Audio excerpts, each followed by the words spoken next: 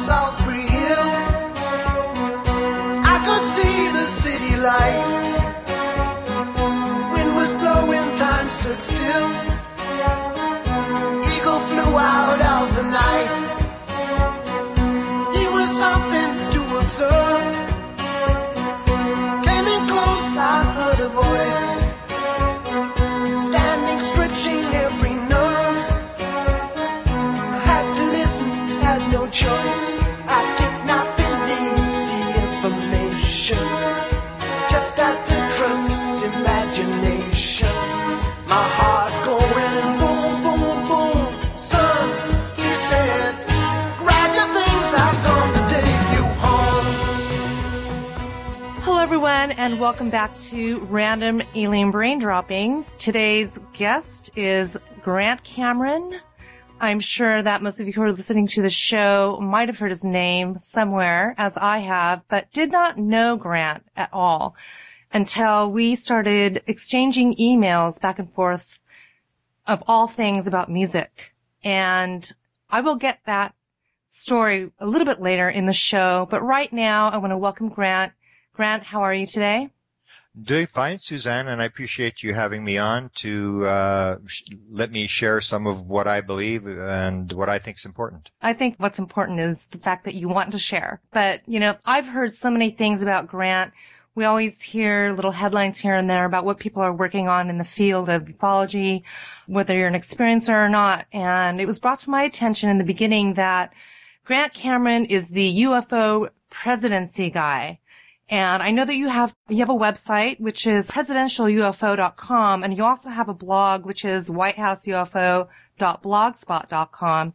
And that kind of caught my eye because there aren't that many people out there who actually are going down that road and so boldly. So I want to know about Grant Cameron and why you decided that that was an important thing. And maybe you can share with us what led you to this in the first place.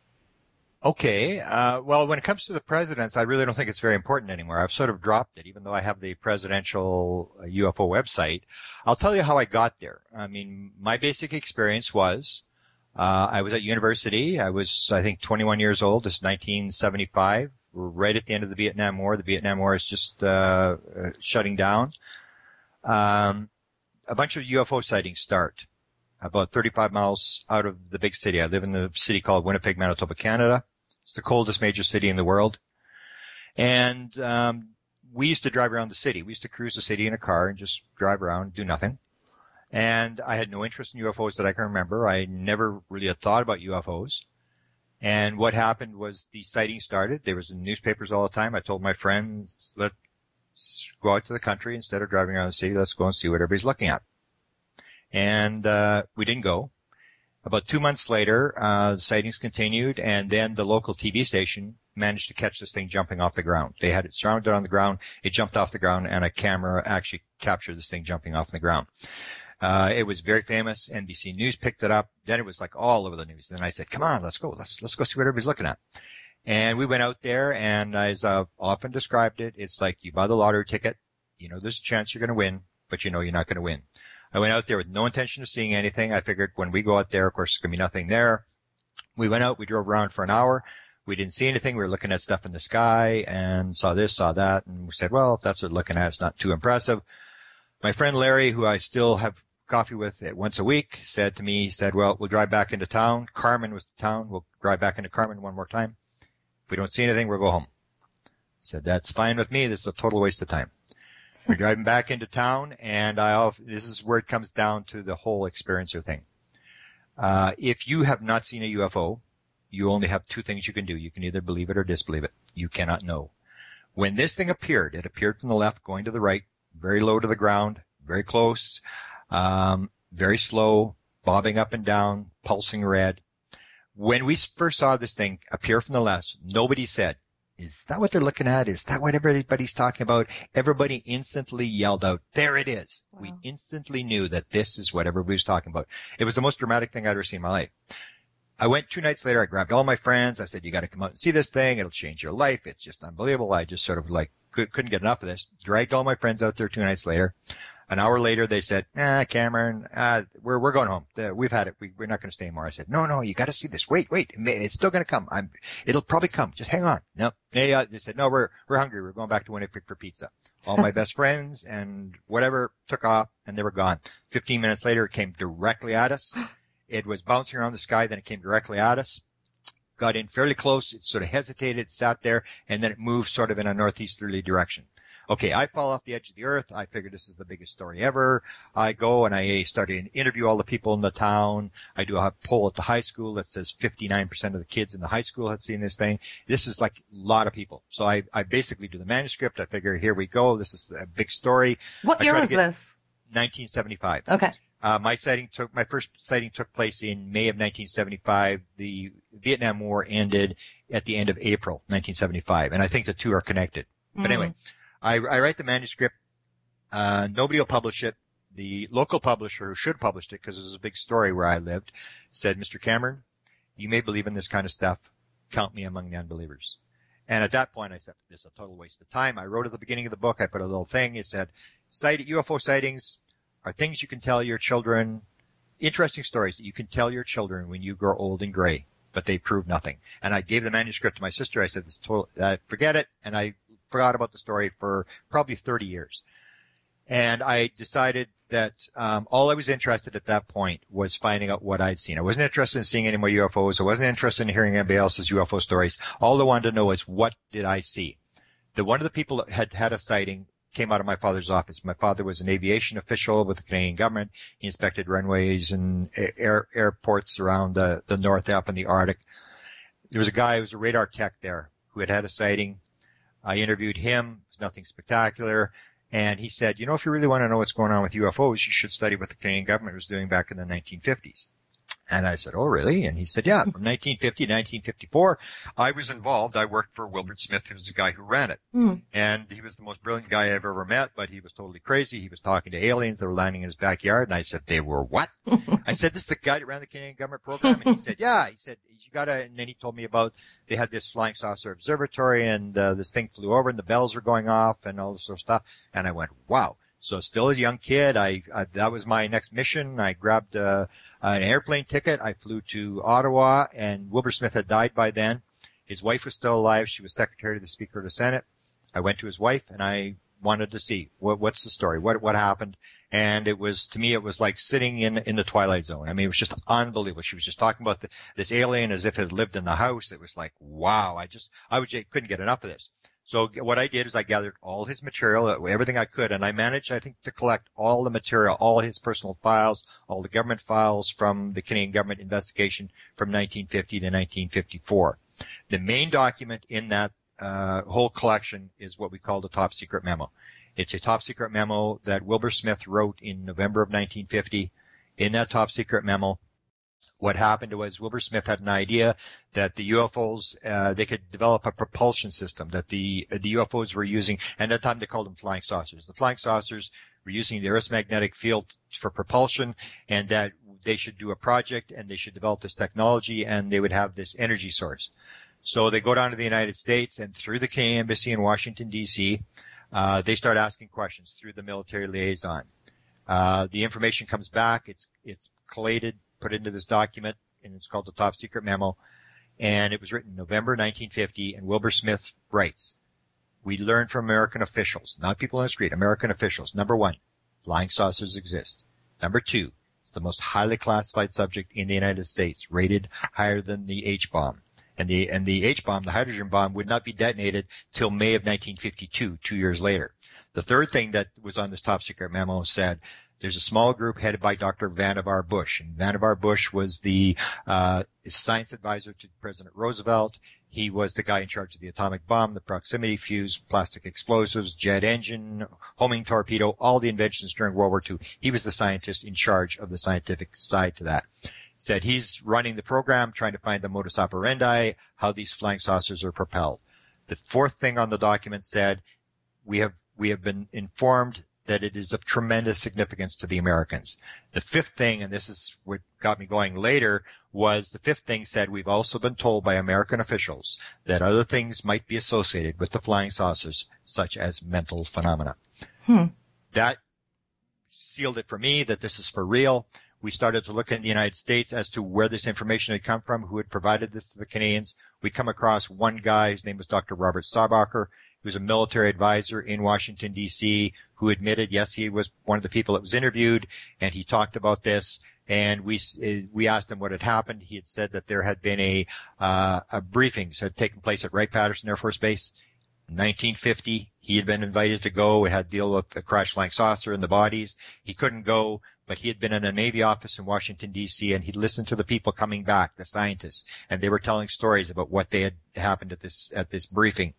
So Stanton Friedman, who was interviewing him, said, well, can you tell me who was there? And he mentioned von Braun, Bush, von Neumann, the head guy that invented the computer, all these different people, but they're all dead. Stanton said, is there anybody that still might be alive? He said, well, there was this one guy. He was from Pennsylvania. He was very arrogant. He thought he knew everything. He went to all the meetings. We find out it's Dr. Eric Walker. It's confirmed to us by Dr. Robert Saubacher, and we now go after Dr. Eric Walker, who was the former president of Penn State University. A doctor's degree in electrical engineering, 14 honorary doctorate degrees, chairman of the board of the Institute for Defense Analysis, the biggest military think tank for the U.S. Defense Department, friends with Eisenhower, very, very powerful guy. We talked to him, asked him whether he was at the meetings. He said, I was there. Why do you want to know about that? And we started an 8-year back and forth, different researchers from around the world trying to get this guy to talk. He said, I don't talk about this. I go to study something else. You're up against the windmills. Unless you have the mind of Einstein, you're wasting your time. We do this.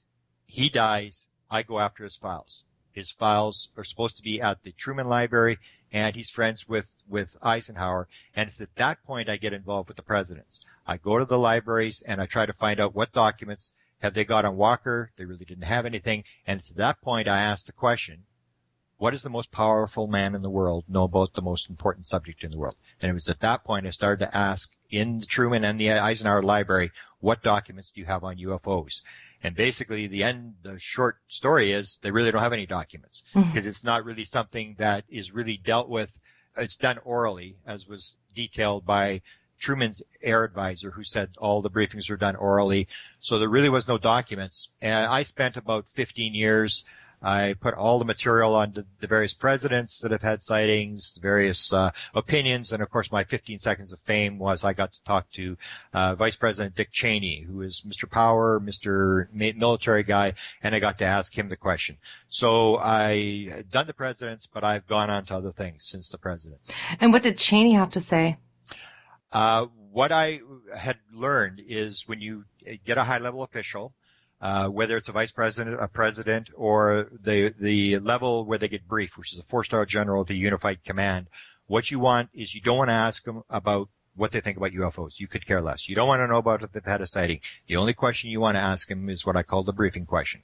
The briefing is the truth. If somebody is briefed, they are told the truth. Someone walks in your office, you sign a security oath saying that you're sworn to secrecy, and they will brief you and tell you what U.S. intelligence knows about the subject. So I asked him the briefing question. I said, Mr. Cheney, in all your jobs in government, and he was chief of staff for the Ford administration. He was Secretary of Defense under Bush Sr. And when I was talking to him, he was the vice president. He was actually in the White House when I talked to him.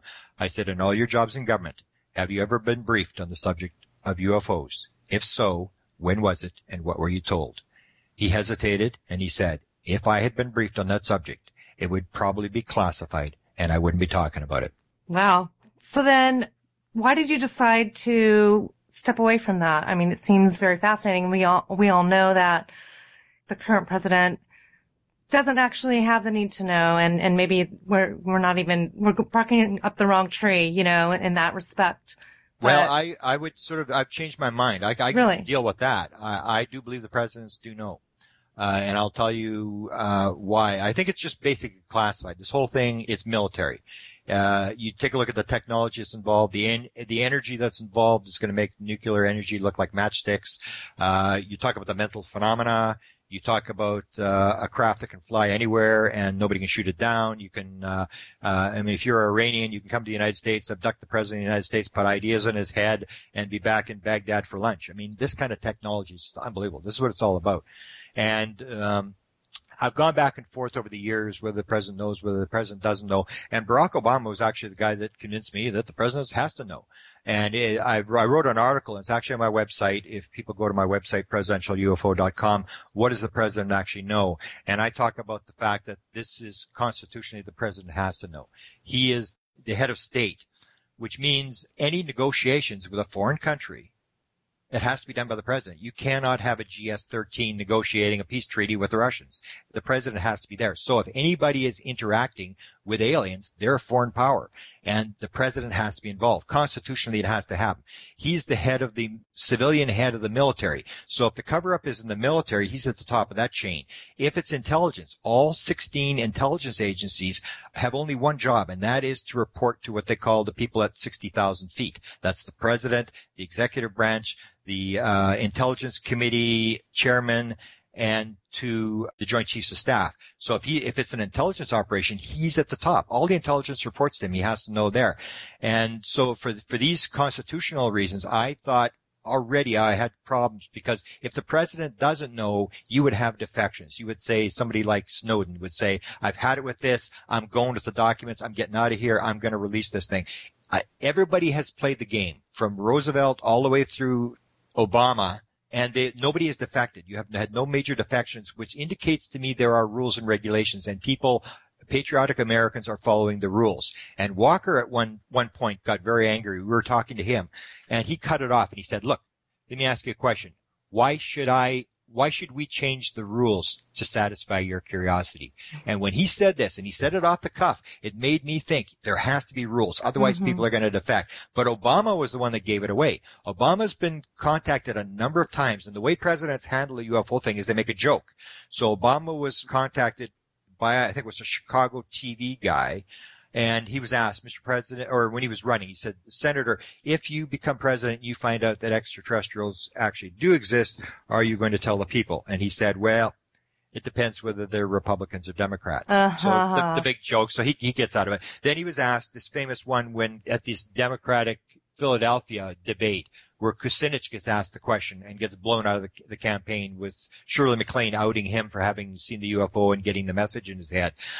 They went to Obama very next and said, well, what do you think about life in outer space? And the way he walks around the question then is he said, well, I don't know about life in outer space. There may be other people coming here. What I do know is that there are people here who are starving, and he went through his whole, his whole platform.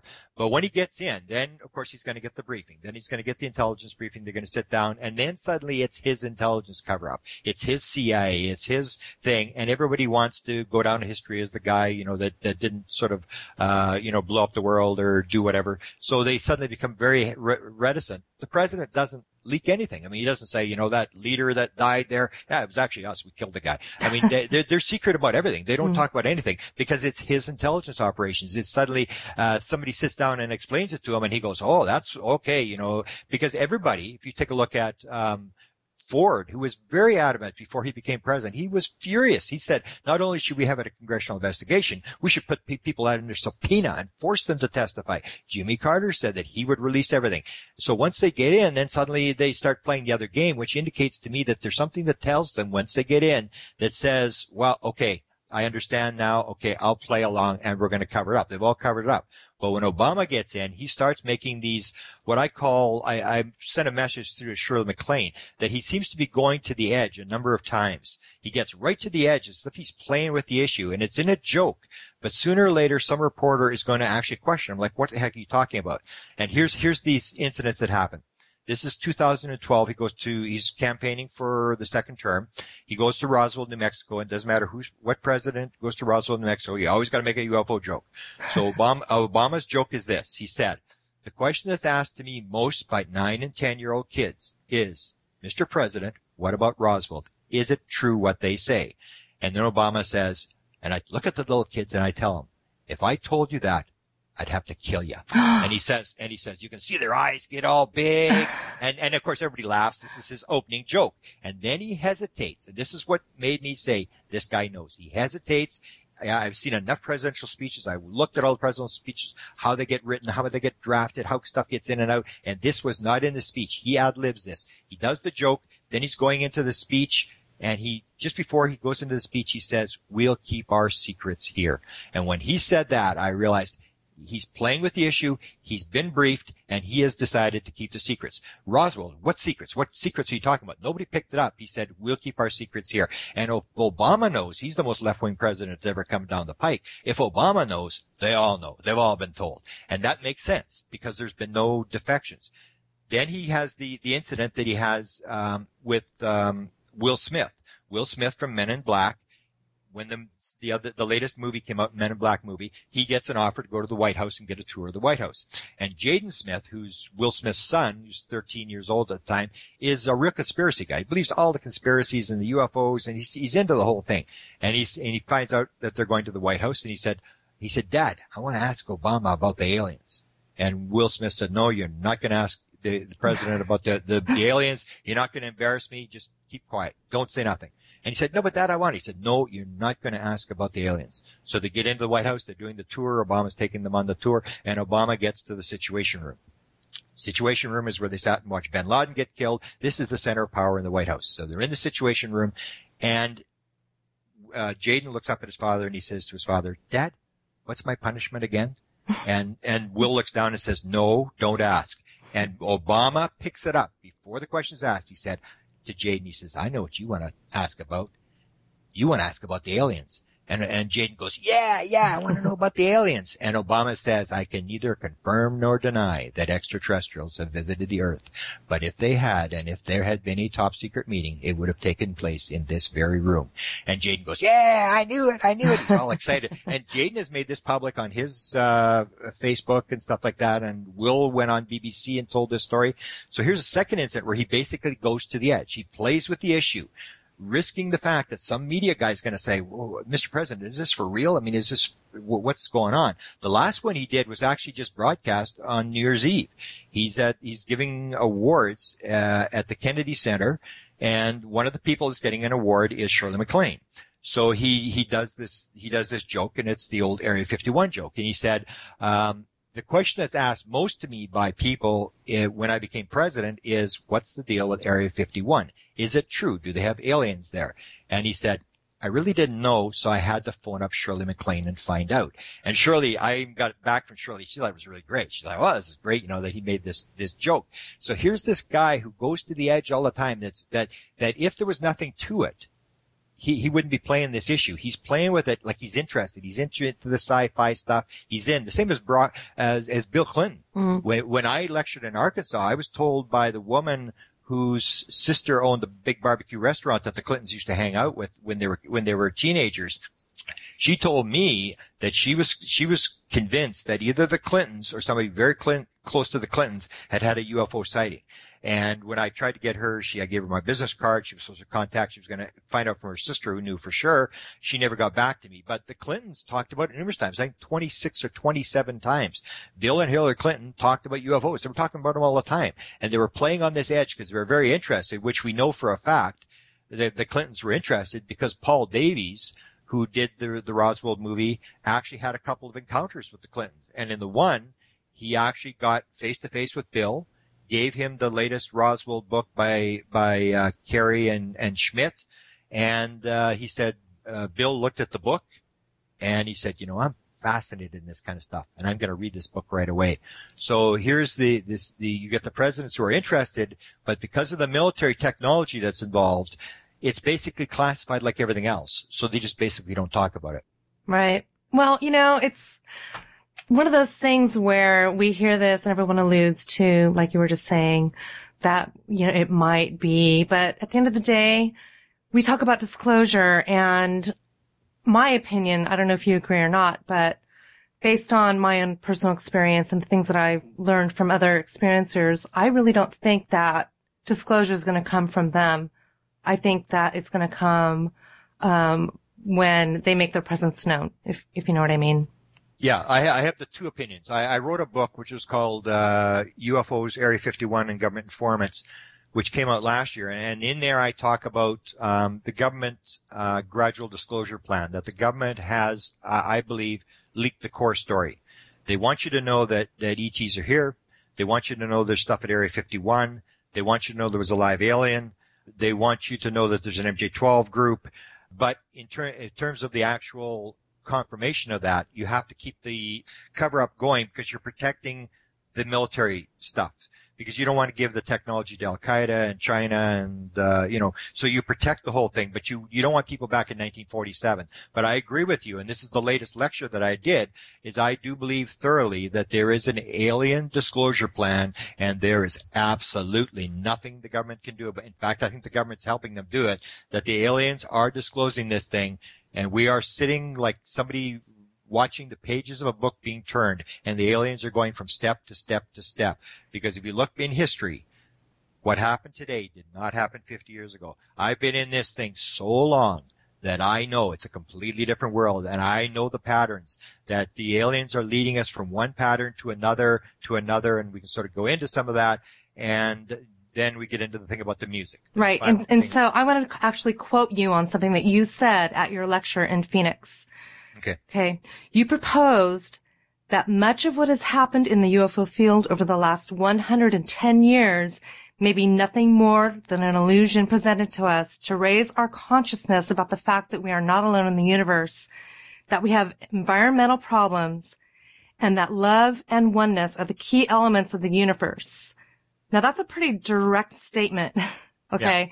Yeah. What was it exactly that led you to that conclusion? Why would you say that? I mean, is it something that you've collectively felt from other people's testimonies, such as experiencers and contactees, or this just a feeling that you have? No, I've always had this feeling. I've always known deep down that things are changing, that it's not the same. And with the examples I showed in Phoenix, where, for example, 1894, 96, 97, you had all these UFOs over the Midwest and the western part of the United States. And they were sort of like wooden blimp-type ships with lights on them, big propellers and stuff. And I said, when was the last time we had a sighting like that? 1897. Foo Fighters. My father was a pilot with the Royal Canadian Air Force in Canada. His boss had a Foo Fighter sighting. When was the last Foo Fighter sighting we had? 1945. There's been no Foo Fighter sightings since then. After the World War II, we had, when we were building the atomic bomb over Los Alamos, where they were building the bomb, over Hanford, all these places where they were refining the uranium and stuff, we had what were called green fireball sightings. So all these green fireballs were there. When was the last time we had a green fireball sighting? Probably 1949. Came and it went. 1950s, we had sightings of angel hair. Most people today wouldn't even know what angel hair is. It was big back in the 1950s. 1960s, we have the beginning of the cattle mutilation. People think this went on forever. Cattle mutilation started in 1967. They were very heavy in the 70s, the early 80s, and now it's like they've basically gone away. In the 1960s, 70s, we had ground traces. I remember in 1975, when I was doing the stuff around Carmen, I had about maybe a dozen ground traces where the vegetation would be all burned out. There'd be tripod marks. I have confirmed it with Ted Phillips, who controls the 4,000 ground traces. Basically, this does not happen anymore. The only time you're going to get a ground trace is you're going to get a burn circle, and it's going to happen in the backyard of a contactee, whether it's Chris Bledsoe or whether it's Romanek. This is when you have it. But the idea of pod marks, these burnt out stuff with tripod marks, doesn't happen anymore. Same thing in 1970s you had, and this is kind of weird. In the 1970s, I play a number of clips of people who saw flying saucers with windows and people looking out the windows. Betty and Barney Hill.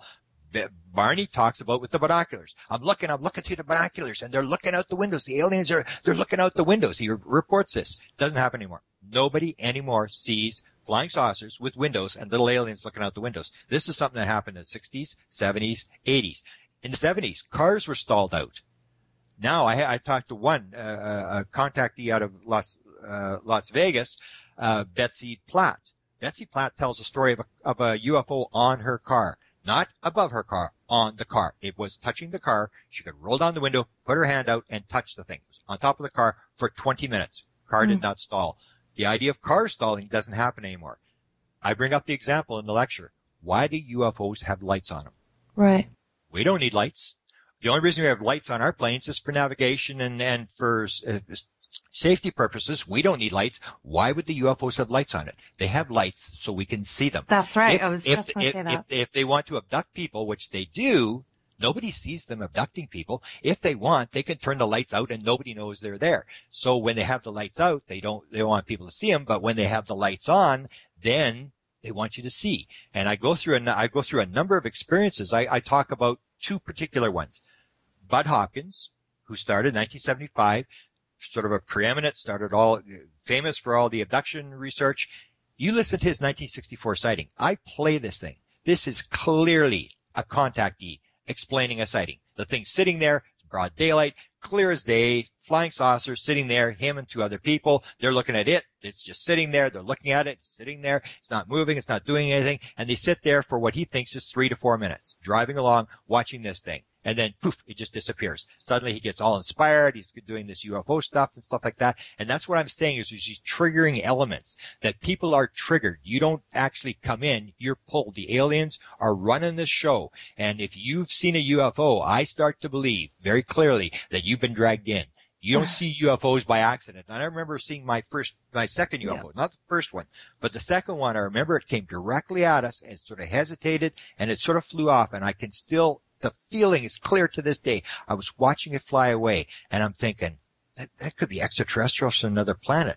But what are they doing? This doesn't make any sense. They're just flying along there. We didn't seem to be going anywhere or doing anything. And that stuck with me. Like, why was that thing there? And I started to think, well, maybe it was just there so I could see it. And they wanted to trigger me to go on. And the final example I use is a dramatic example. This is the guy who runs MUFON now, Jan Hartson. Jan Hartson tells a story. He's 9 years old, and this comes down. Are UFO sightings accidental? He and his brother are interested in UFOs. They read, his father has magazines, these men's magazines. They have UFO articles, and they're reading them and stuff. And they say, oh, we want to build a flying saucer, and we're going to have 3 engines in it and stuff like this. They go to the store with the mother. The mother buys this UFO magazine. They're reading this UFO magazine, and in the UFO magazine it says UFOs are usually seen around nuclear plants and around people who are doing anti-gravity research. And they go, wow, we're doing anti-gravity research. Maybe they'll come visit us. And he said, not even a month later, he said suddenly his brother comes into his room, 6:30, Saturday morning, bangs on his room and says, somebody's trying to get the screen off the window. Someone's trying to get into my room. And he said, oh, you know, why? His brother's always playing around. So finally his brother convinced him, no, come on. And they go and they can't see anything in the window. They're going down the hall. His brother sees them at the window again. They go out in the backyard, and as Jan Hartson describes, there is a flying saucer, clear as day, sitting there, 30 feet away. And it's just sitting there. And they're looking at this thing, and it's just sitting there. And so Jan decides, I'm going to take a picture of this thing. He tries to get in the house. The door is locked. He finally, 10 minutes later, his third brother comes to the door, opens it up, runs in, gets the camera, comes back out, and the thing is flown away. And Jan says quite clearly that he believes that this was a triggering event. Because one of his friends had said, well, that was my friend. My father's in aerospace. And, they were testing. And Jan said, well, why were they testing in my backyard at 6:30 on Saturday morning? And that's the critical question. How does the flying saucer get into Jan Hartson's backyard at 6:30 on Saturday and totally motivate him? He said his whole life was motivated by that sighting. Became an engineer, worked on UFO propulsion, now runs MUFON. So you start looking at this whole thing that a lot of what you see in ufology is all orchestrated by the aliens. It's like we're holding the hand of whoever it is. We're walking down this path through the bush, and we're following these little breadcrumbs, and we're picking up the breadcrumbs. We really don't know for sure what's going to be at the other end. But when it comes to the other end, I've seen all these sort of things, and that's where I say the experiencers are the critically important people. That's why I gave up on UFOs, and people even ask me now. They said, oh, have you seen UFOs since you got to Arizona? I said, I could care less. Right. The last thing I want to do is see a UFO. All I'm interested in is contactees. It doesn't matter. You can count all you want. You can, in the sky, how many red ones, how many green ones, how many fast ones, how many slow ones. Jim Dalatosa, who was here in Phoenix, he used to do all the analysis, photographic analysis stuff. He gave up on that. He said the only thing clear is to look at is contactees. And he said it's like standing up on the top of a building and watching little things moving around on the road below you. It's not until you take the elevator down, run out in front of one of them, flag it down like Travis Walton did, get taken inside, or talk to somebody who's been inside the craft, can you start to understand what's going on? The contactees are the critical element. That's the only way we're going to find out what's going on. You cannot determine what's going on by counting how many different types of flying saucers there are or where they're seen or whatever. You've got to get to the people who are interacting with the phenomena. Right, right. I wanted to say something about something you just said. We were talking about I want to say the evolution maybe of the experience itself, because the Foo Fighters, the fiery green balls, what have you, just all the things seem to change from generation to generation. And that being said, who's to say that they aren't evolving as well? Or maybe we need to see something different because we're so skeptical. And so they're creating something that we might be able to say, okay, well, that makes sense because we're in, the year 2014 now. So we would expect to see something a little bit more, engineered. You know what I'm saying? But what I wanted to say is that, my very first contact experience was in 1966. And for whatever reason, and I don't really remember why I had the experiences when I did until I was in my 20s. But at the time as a child, when I was about 9 years old, I said to my mother to take me to the library because I wanted to check a book out on electromagnetics. Yeah. And I'm this little 9-year-old kid, just playing in the yard, had my Barbie dolls, what have you. And she just looked at me and thought, what the hell is going on? Yeah. So maybe this is something from one of my experiences that just stuck with me, or maybe I wanted to learn about, how these things were flying, subconsciously. Yeah, or they had you very, very early. I always say this ties into music as well. I talk about if you're older, they're not about to go out and try to convince academics and universities to change their opinion. They basically abduct kids when they're in the crib because their minds are open. That's when you start working with them. That's why they go after music and try to influence the music, because you're dealing with kids whose minds are open from 12 to 20 years old. People who, girls who change their style every 6 months, change their cell phone every year, that are defiant of their parents, that want new ideas, are going to believe anything except what the establishment says. That's where they're sort of working from. So that's what I would say is that they've influenced people, and the abductees are a key part. Because one of the examples I bring up in my lecture is I say, take a look at abduction experiences themselves, or contact experience, whatever you want. Hopkins and Jacobs both maintain, and I haven't seen the evidence, but I won't dispute their evidence, that abductions go back to 1900.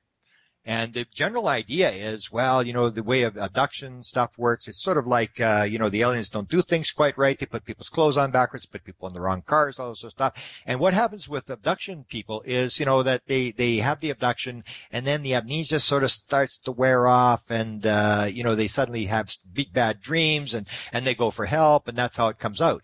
If that were the case, if it is like just bad technology by the aliens, the people that would be having these flashbacks would be from 1900 to 1966.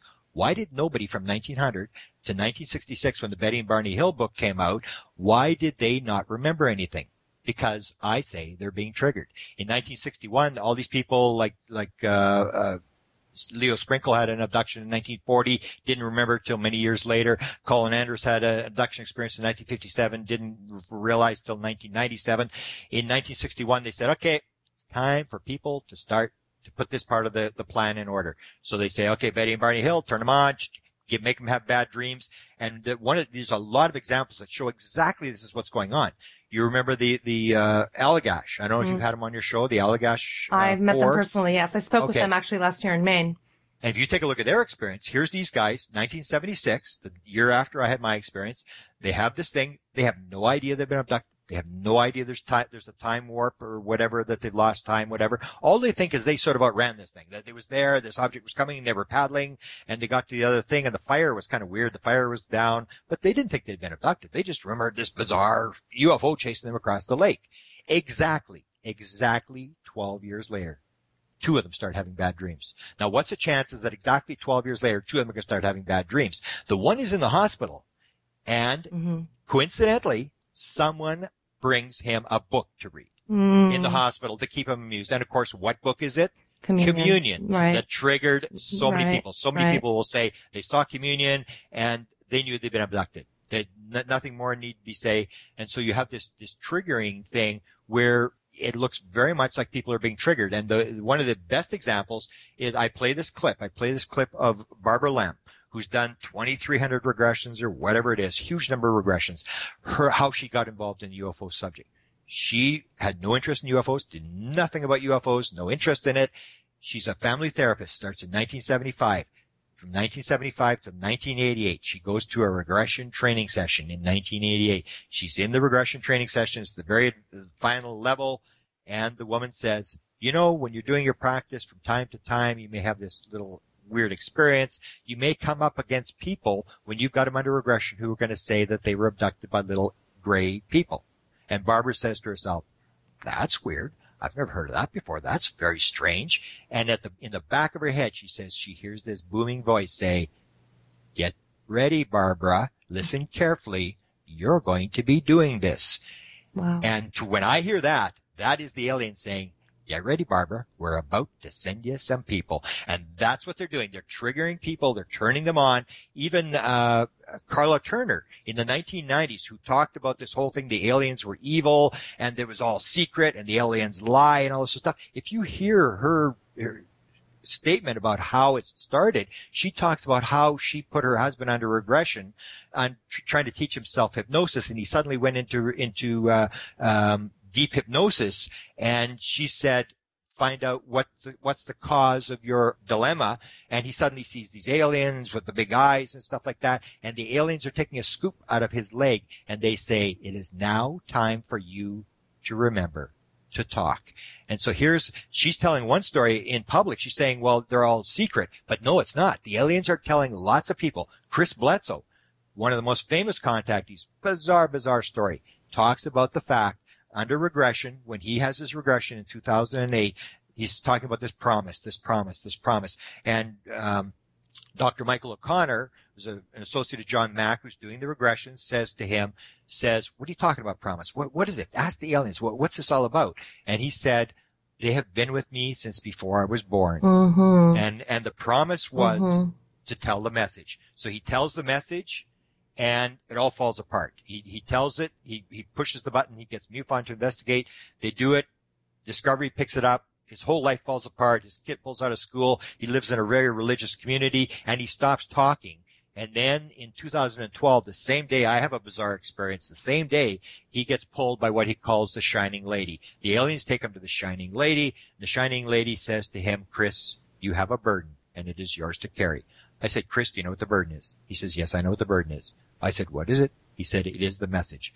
I was told I have to tell the message. So he doesn't talk about it for three or 4 years. They pull him. It's like being taken to the principal. You get a reminder here. You're to tell the message. So there's a lot of contactees who, even though they may not know what it is, a lot of them will say, I'm in training, I don't know what's going to go on. And then when they get mad, they ask the aliens, and the aliens say, when the time is right, you will know what to do. So there are people who are going to be triggered, that this is all orchestrated by the aliens. And then you see the stories of the military being involved. There's so many. The Colin Andrews story, 1957, the military regarding the flying saucer when he went into the flying saucer. So you have these things that the government may actually be interacting and playing this game. There's so many of these MILAB stories of people being taught to levitate stuff, being taught to levitate balls, objects. It's all the same sort of thing, which is critically important to me, I think, to the idea that the aliens are evil. I came across this consciousness thing, which we can sort of get into, but the whole thing was that I first learned about this February of last year when I lectured at UFO Congress. I lectured on consciousness. A woman contacted me and told me she was flying the flying saucer. And I said, you what? Flying the flying saucer? She said, yeah, I've flown quite a few of them. And I said, you've flown the flying saucer? You've flown them? And I said, why do you do that? She said, well, you do it with your mind. Mm. And then suddenly within 6 months, I had 18 people, and mostly women, who came to me and said that they've flown the flying saucer. And so the whole point is, if they're evil aliens here to eat us, or whatever the scenario is, why are they teaching women or other people to fly the flying saucer? It doesn't make any sense. If you're on the human race, if you are a woman in Saudi Arabia, you cannot drive a car. But if the aliens grab you, they'll let you fly the flying saucer. It seems like they're doing something to train us, to get us ready for something. Right. And also, when you're talking about the military involvement, something comes to my mind, and I think they might have some sort of an interest in the communication between the experiencers. And of course, they would want to keep track of these people for whatever reason, to make sure they aren't of a hostile nature. You know, maybe we have some secrets that we might be able to share with them as far as their engineering is concerned. So I can I can totally see where, the whole Men in Black thing, I've had that experience myself. I feel that I've been watched, and it's a very uncomfortable feeling to be in the situation that you have no control over. Yeah. The CIA actually made a statement. One of the people in the CIA made this statement that I always quote it. Because we cannot control the phenomena, we watch the people who are affected by the phenomena. Right. The aliens are in charge, and the government means maybe part of the cover-up is you're scrambling to try to figure out how it all fits together. I mean, Melinda Leslie will tell these stories about people are given pieces of a craft from a downed craft or something, and can you work this? And they can tell whether the person is a legitimate contactee by whether they can make this piece of equipment work. If you're a normal human being or whatever, you can't, but if you're a contactee, you can make this thing work. So it's very interesting, the connection. I used to think, well, it was sort of like you hear these stories that they were trying to figure out what was going on. But that doesn't make any sense, because if you want to know what's going on, just, look over and ask the alien. You're right beside the alien. I mean, there has to be some sort of cooperation going on, because both of them are sort of seen in the same room. And it might indicate that they were convinced to go along with this plan that the aliens have. And to me, it may be the aliens may have done this 1,000 times before. If you look at the Foo Fighter team, they may be on another planet right now. The airship guys are on another planet. I mean, they just may move from planet to planet, and they run this same scenario through. And they've done it so many times before, they know exactly how to do it, because they do seem to know what they're doing. And it whatever it is, this is the kind of the scary part. When it comes to the abduction thing, it started with Betty and Barney Hill, 1961.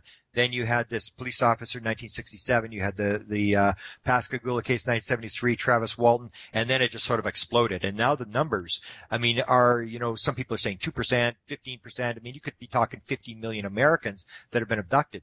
And this is the key part, is that if it's alien, it's going to be very deep, it's going to be very large, and it's going to be very involved. And that seems to be what's unfolding with this music thing, that it's not just one or two musicians. It's like they basically are across the board. They've influenced all sorts of stuff, and it's very complex. It's not just an alien message. It's a message of love. It's a message of the environment, because all the same people that I say that aliens seem to be influencing in terms of their music are all the environmental people. They're all into saving the planet and environment and war and peace and all this kind of stuff.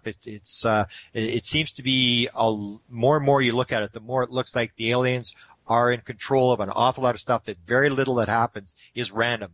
As my father said, my father had the accident investigation team for the Canadian government, and he said there are no plane accidents.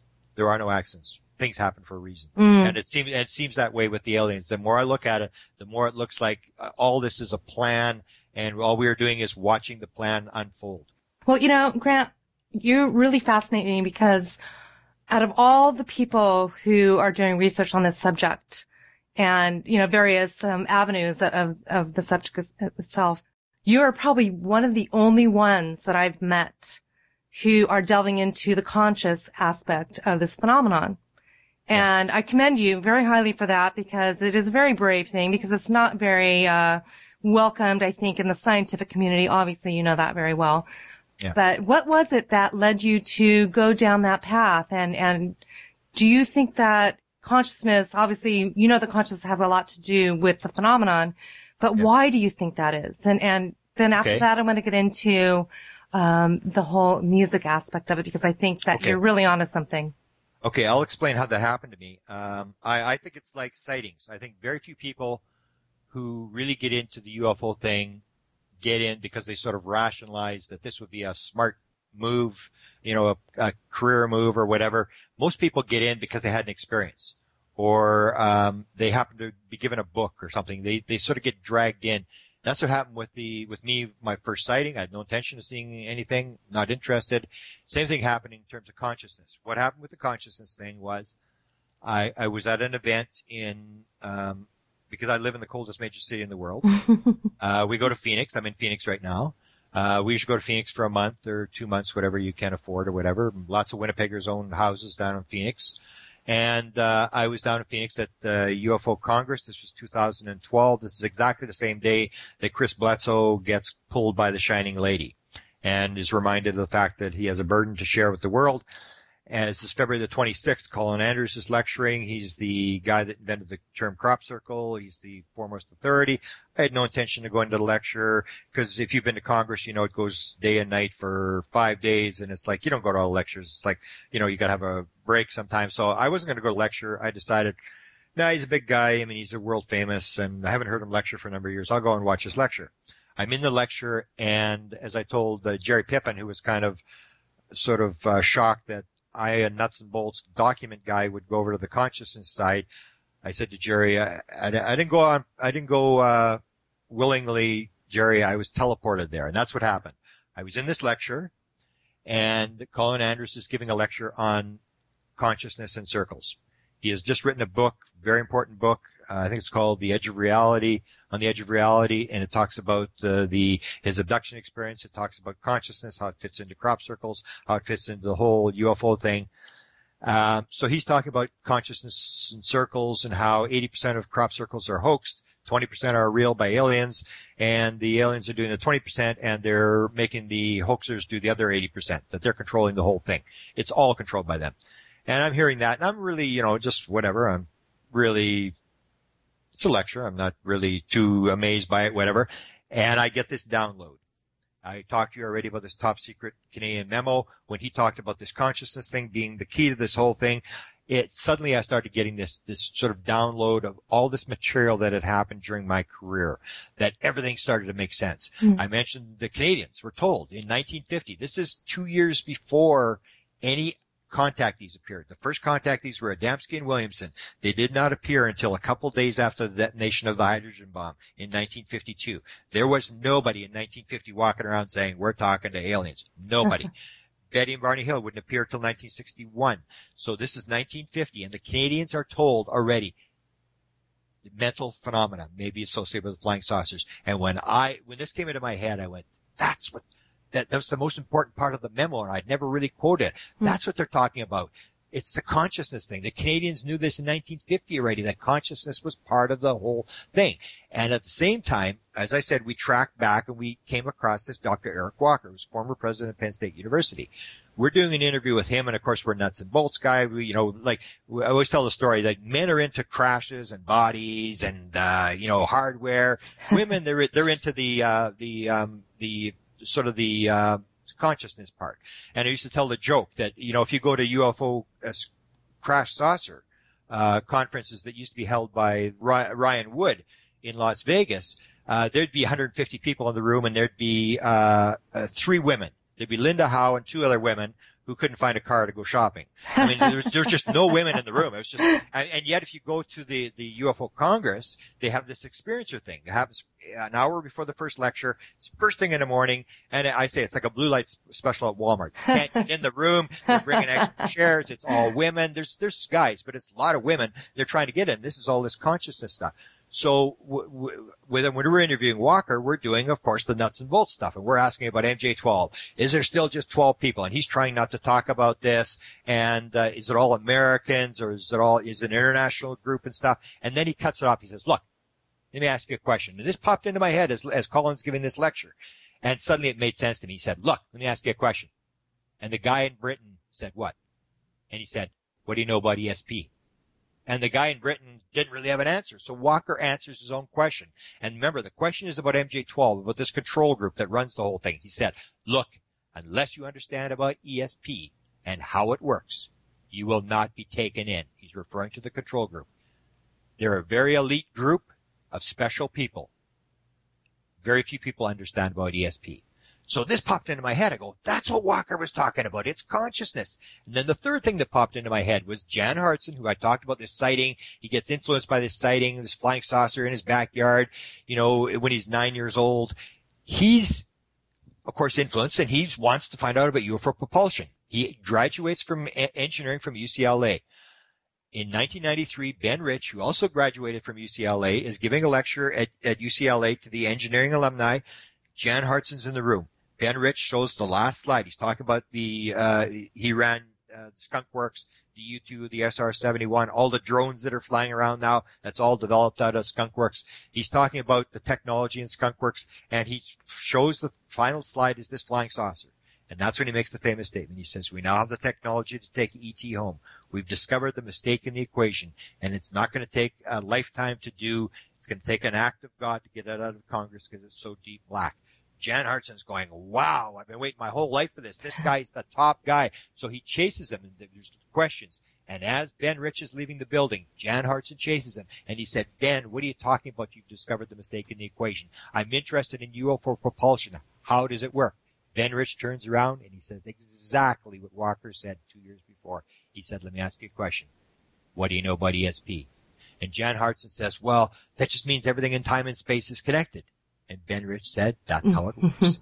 And walks out of the thing, gets in his car and drives away. So when I'm watching this lecture, get these three downloads that these are high level guys. This is the head of Skunk Works. This is an assistant secretary of defense, the head of Penn State University. This is the Canadian government. These are high level people saying, consciousness, mental phenomena. This is how it works. This is the key. And that's how the Canadians knew in 1950. Because what I say now is I think the general consensus is that the Roswell crash had 3 dead aliens and a live alien. And so when you pick up the Roswell thing, you realize there is no control stick. They're not flying it with a steering wheel. And the alien is talking in their head. And they suddenly realize, holy cow, the technology. We've got to develop this technology, this mental phenomena technology. And that's exactly what happened. The Canadians write this memo in November of 1950. Exactly 6 months later, some of the same people that were involved in this flying saucer thing for the Canadians were involved in a meeting that took place 60 miles down the road in Montreal at a hotel. That was the beginning of MK Ultra, the mind control thing. They immediately in 1950, they started this mind control. And that's when they did the LSD experiments and the drugs. They realized that consciousness, because they had a live alien, they realized this was a critical thing to understand how consciousness works, how to get into somebody's mind, because it had all this military technology. That's why MK Ultra started, not because they were interested in developing drug technologies or anything. They realized the importance of consciousness. Well, I had an experience right around the same time that I wanted to know about electromagnetics, that I remembered after reading Whitley Strieber's Communion, like you said earlier. I was one of those ones that were triggered by that book cover. And I remembered an experience that I had where I was on a craft, and it was probably the most incredible experience. And that's when my experience actually changed. It went from a very malevolent experience to I almost felt like I had graduated. I had gone to the next level in the experience, even at 9, which I thought was quite young, thinking about it now. But I did make that note that there were no controls. Yeah. And what I saw was a smooth counter, cylindrical around the room.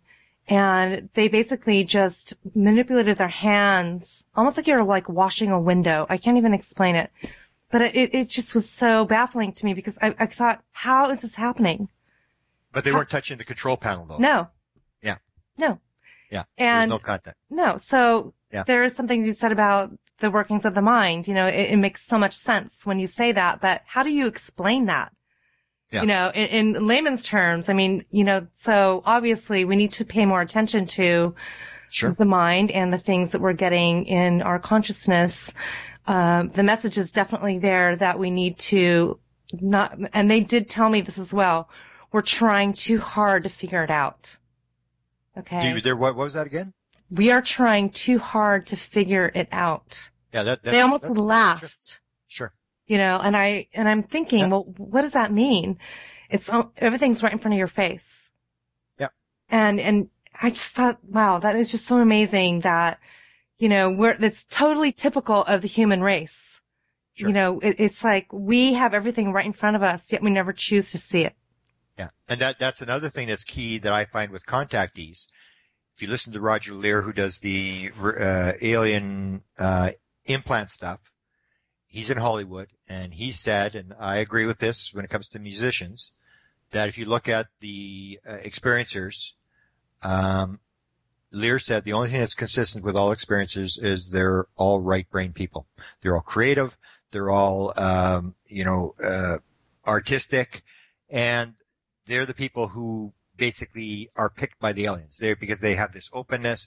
The guys that are trying to figure it out, they couldn't care less about it. I mean, the guys that are trying to rationalize stuff, and that seems to work. It worked with me.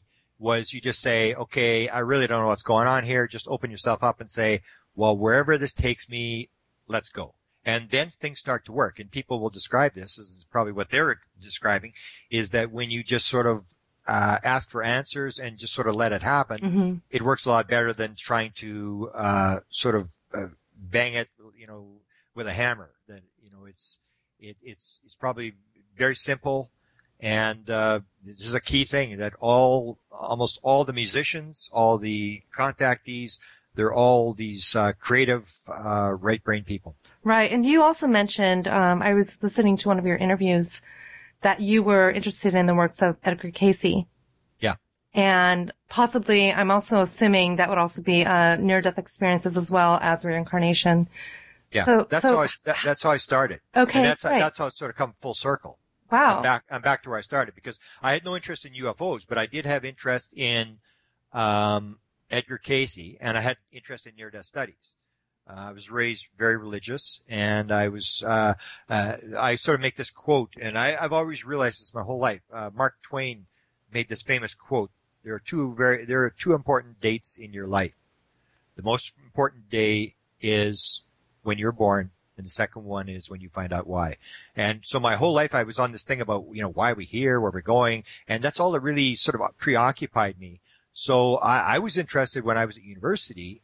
I was interested in near-death studies. I mean, it was, I sort of knew that I wasn't interested in university stuff. I couldn't figure out how you could possibly make money with all this stupid nonsense we were learning at university, calculus and stuff like that. It was just nonsense. But the near-death studies stuff was just fascinating. We took this course in near-death studies, and I did a paper where I went to the hospital, and I went and I interviewed all the chaplains. I didn't interview doctors and nurses, because I already realized they had a vested interest. It was the chaplain who was there when the person died. There was no garbage anymore. It was sort of like, this is when the rubber hits the road. And I talked to the chaplains, and I'd ask them all these questions like, and this was when near-death studies was really new, when it was just coming out. I said, anybody ever have a vision of somebody coming to see them, near-death study, or somebody coming into their hospital bed and visiting them before they die? Anybody ever predict their death? Are there any miracles? Anybody ever walk out of the hospital? I had all these weird questions about what death was like. And now it's sort of come right back, because that's where I started, with this consciousness thing. And now when you come to the consciousness thing with contactees, you have all these parallels, very direct parallels with near-death studies. It's almost exactly the same sort of experience. So it doesn't really matter whether it's almost like the aliens are taking you where the near-death studies stuff. You're being moved to this different frequency, different level or whatever, and your experience, you're seeing a lot of the same sort of things are taking place. You're getting these downloads of information, of direction, and the white light, the experience of the oneness, the experience of this overwhelming love that, as Bud Hopkins described, the one woman said she would give up her firstborn child to continue to experience. I mean, these things that occur in both experiences. So now I'm back where I started from before I got into UFOs. Is this whole thing is, how does it fit into life? How does it fit into death? How does the universe work? And what's the basis of the universe? Is it physical? Is it consciousness? Is it, whatever it is?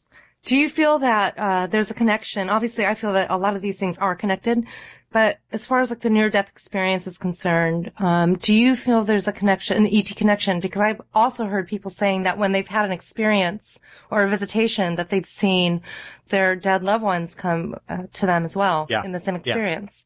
Yeah. There's two different opinions. If you listen to Hopkins and Jacobs, they'll maintain that they just do this stuff to manipulate you to get you on their side. The other view, which I think I sort of followed, is the view that Leo Sprinkle has. Leo Sprinkle's view of this whole thing is that it's basically just a spiritual experience, which comes back to my interest in real obsession with the work of Dr. Michael Newton, which I won't sort of get into, but it's life between lives, with this idea that a lot of stuff is sort of planned. So you have with the Leo Sprinkle putting out this theory that everything is sort of planned ahead of time, and that everything is a spiritual experience. You're just living one of many lives, and it's a school, and you learn these various lessons. You go to different levels. So what he says is that above our physical realm, there's all these different realms, spiritual realms, getting more and more spiritual as you move up, less and less physical, and that those are the shepherds. And we here, the physical, are the sheep. And the aliens are at a higher level than us. They're physical, but they're higher up. They are like the sheepdogs. And they're working sort of with the spiritual realms. And when we get off the spiritual path, when we get into nuclear weapons, or when we start to destroy the environment, they are like the sheepdogs that nip at our heels and get us back on the spiritual path. So I sort of agree with Leo Sprinkle that all this is going to turn out is all going to be spiritual. And that's what basically comes back to the critical thing that I say. There's this new experiencer group, or the support group for experiencers, which I say the number one study they should run is this critical study about the question that's asked during the regression.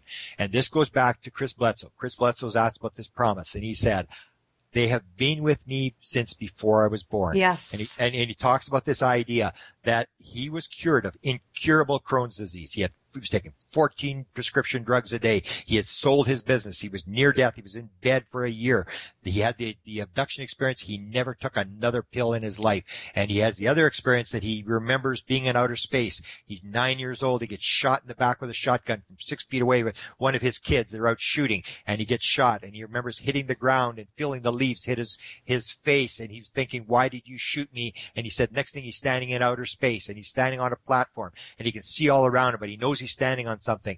And the aliens tell him, we were with you then and we're with you now. And the aliens had been with him all the time. And they said before he was born, which comes down to this critical thing, where there was this big debate took place on the internet about whether the aliens are good or they're bad. And it was Mary Rodwell debate versus David Jacobs and stuff. And I said it all comes down to the one question. If you ask the question in an abduction at any point in the past, did you agree to be in this situation? According to Mary Rodwell and according to Dolores Cannon, we don't know what Barbara Lamb says, but according to Dolores Cannon, who's done thousands, and Mary Rodwell says thousands, they say yes. They will all say yes. I don't care what you do after you ask that question. I don't care how you run it back. The minute you say yes, you say, okay, go to the source. Let's run that question back. And I say, if you ask that question to all abductees, did you agree to this, and run that question back, you will answer every single question in the UFO world. That's what it comes down to, is finding out what's behind this, what actually happened. That's where the answers come. But if you're Jacobs and Hopkins, you will not ask that question. Mary Rodwell told me she brought it up with Bud Hopkins, this idea about this thing starting before birth, to ask the question, and she said Bud Hopkins got up and walked out of the restaurant. Oh my goodness. And so they won't deal with this question because they don't believe there's a spiritual element. They want to be academics. They're doing it an academic way. We got to keep the spirituality out of it. And in the end, it's going to be an entire spiritual program. It's all just part of a much, much bigger thing that lasts forever. You've been here forever, you're going to be here forever, and this is part, as Shakespeare said, I don't know, I used to hate Shakespeare, but now I quote him, all the world's a stage. Right. All men and women are but actors. You have your entrances and you have your exits, and each man plays in 7 acts. It's basically just we're playing a role. We've come into this life to learn about envy, greed, hatred, love, fear. We're to learn our lessons, and the aliens are talking about the same thing. And the fact that they're not going to give you disclosure. In fact, in the second abduction, this 1970, I always quote, now if you see my email, I quote this police officer who was abducted in 1967, and the message that was given to him by the aliens was, we want you to believe in us, but just a little bit. The aliens are not going to give you the answer. If the aliens wanted you to know what was going on, they'd land on the White House lawn and make a speech. They don't, because it's part of school. To give you, as the aliens said in one occasion, if we gave you the answers, it wouldn't be much of a test. It's all going to school. It's learning the lessons. It's not finding the end result. We all want to know, we think, well, if we get the answer to the UFO situation, then suddenly the roses are going to come out, the sky is going to clear, and the world's going to be a wonderful place. It's not true. You're still going to have your lessons. You're still going to take your kids to school tomorrow. You're still going to have to go to work. life is learning lessons, and this is only part of the lessons that we have to learn. And you've been given different roles. If you're in UFO phenomena, as I believe that I'm in the UFO, part of our role is whatever this unfolding is. This is part of, we volunteered to do this, as Dolores Cannon talks about, the 3 waves. We volunteered to come to Earth to disclose this thing, to move this UFO issue on. And when I talk to people in the UFO, because people are always complaining, we don't have disclosure, and everybody's, whining and complaining. I said, look at it this way. You and I have been picked to be playing in the most important story that has ever hit the human race. This is like playing in the Super Bowl. You got picked to play in the Super Bowl. What more could you ask from life? Think about it. You could be born an untouchable in the streets of Calcutta, India, and be homeless and live in the garbage dump and spend your entire day trying to find something valuable enough to sell to buy food for tomorrow. We didn't get that. We got this wonderful thing where we're in this thing where we get to experience this and we get to understand how life works and we get to help other people. To me, we should be honored to be picked into Thank you for saying that. Field.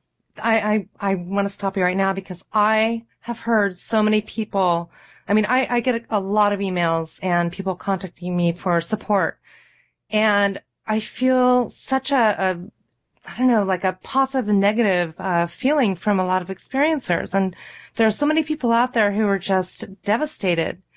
And it's really hard to try and get people to understand that aspect of this experience. You need to understand why this is here for you. Treat it as such. Treat it as a positive experience and look at it with wonder instead of fear. We need to learn to let go of the fear when it comes to this phenomenon. If you don't, you're always going to be afraid of it. Yeah. I embrace it. I feel so fortunate to be involved in this. I mean, maybe, years ago I wouldn't have said that, but I feel like I've evolved and learned so much about the things that I've been shown. And the fact that I actually have the opportunity to share these things.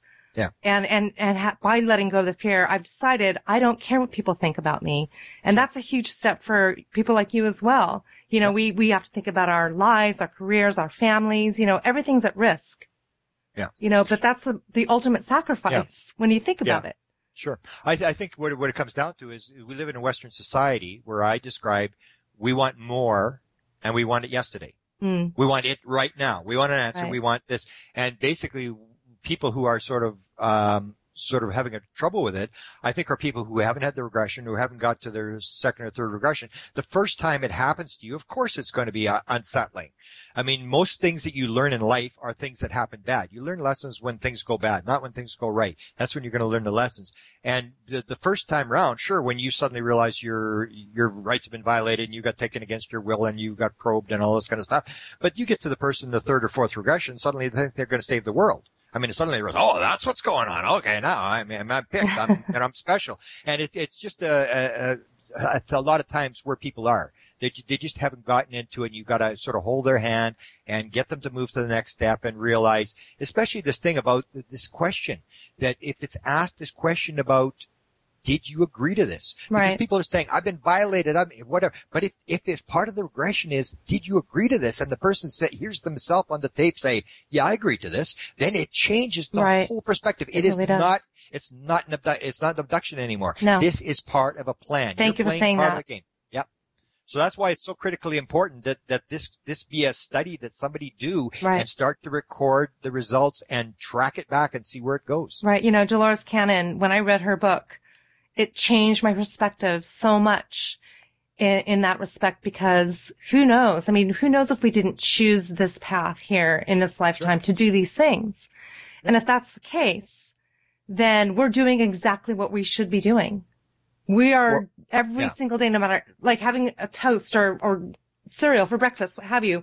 We chose to be in this family, living in the United States or Canada, what have you.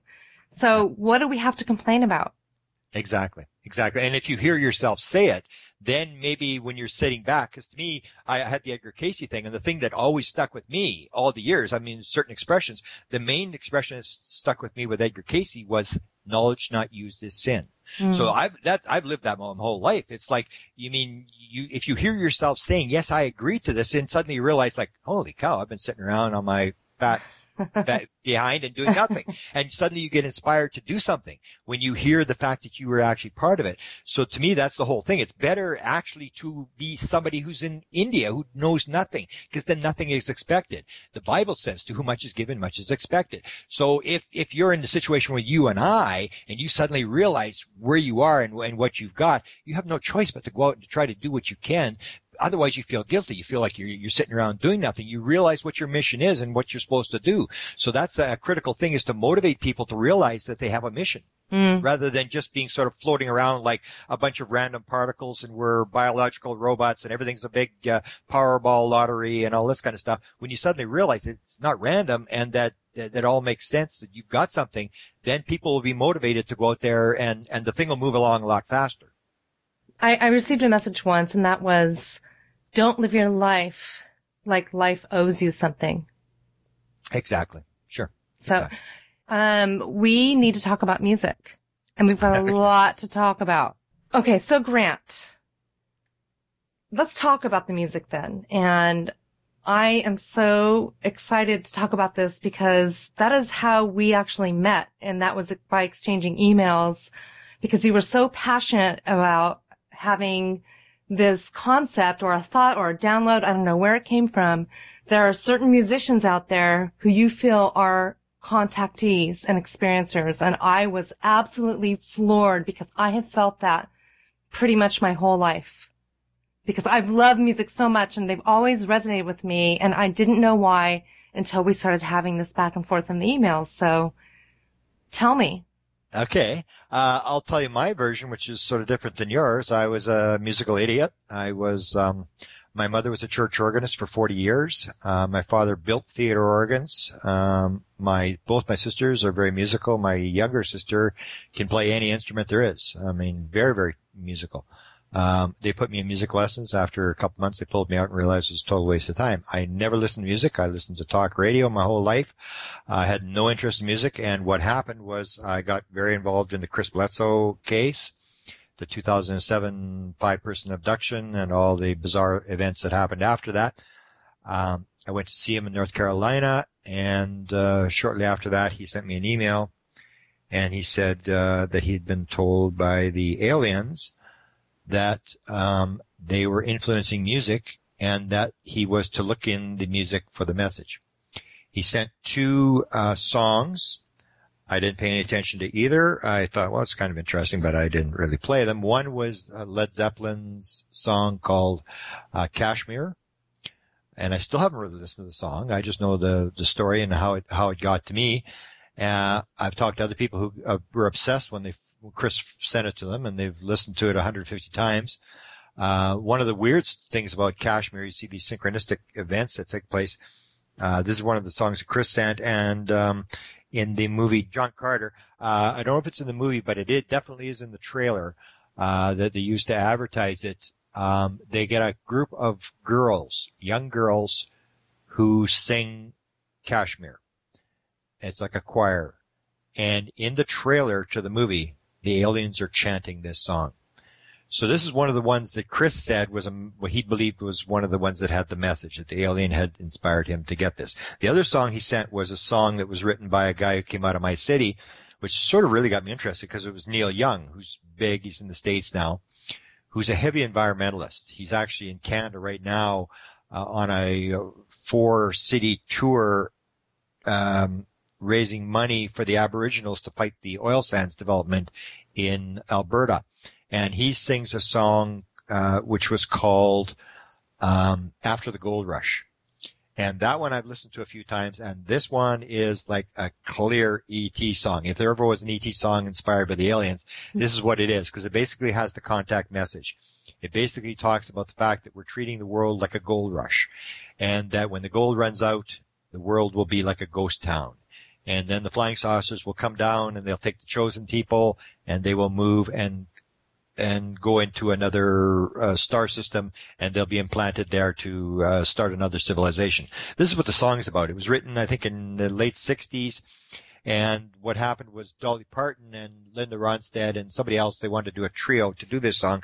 They went to Neil Young years later, and they asked him, they said, well, what does this song mean? What is it? And Neil said, I have no idea what it means. None. He said, I was stoned when I wrote it. He said, each verse probably means something different depending upon what I was on. Now, that's the critical thing that I got into later after the song thing, was this influence on drugs. Mm-hmm. That some of this thing may be influenced by drugs, and the aliens may be playing into this as well. So I had these two songs that Chris had given me, and then what happened was Colin Andrews was on Mike Clelland's podcast show, and on that, if you listen to him, he talks about the music. And when I heard that, I went, wow, that's when I started chasing it. And he said that he had talked to a number of bands who had told him that they had been influenced by music. So I contacted Colin Andrews, and he gave me 5 bands. And I can sort of go through them. The biggest, most powerful one is the band Yes. This is a band that's sold 50 million albums. It's a British band. John Anderson is the head of the band. And what I found when I started looking at all these different bands, it was always the lead singer. I mean, there may have been one exception or two, but it's always the lead singer who's the weird guy, the UFO guy who's getting the messages and who's got the UFO experiences and stuff. So John Anderson is the head of Yes, and they had actually played in front of 500,000 people at one time at a concert in Germany, which is what I think is important when you're looking at this alien thing, whether they're subconsciously sending messages through the music.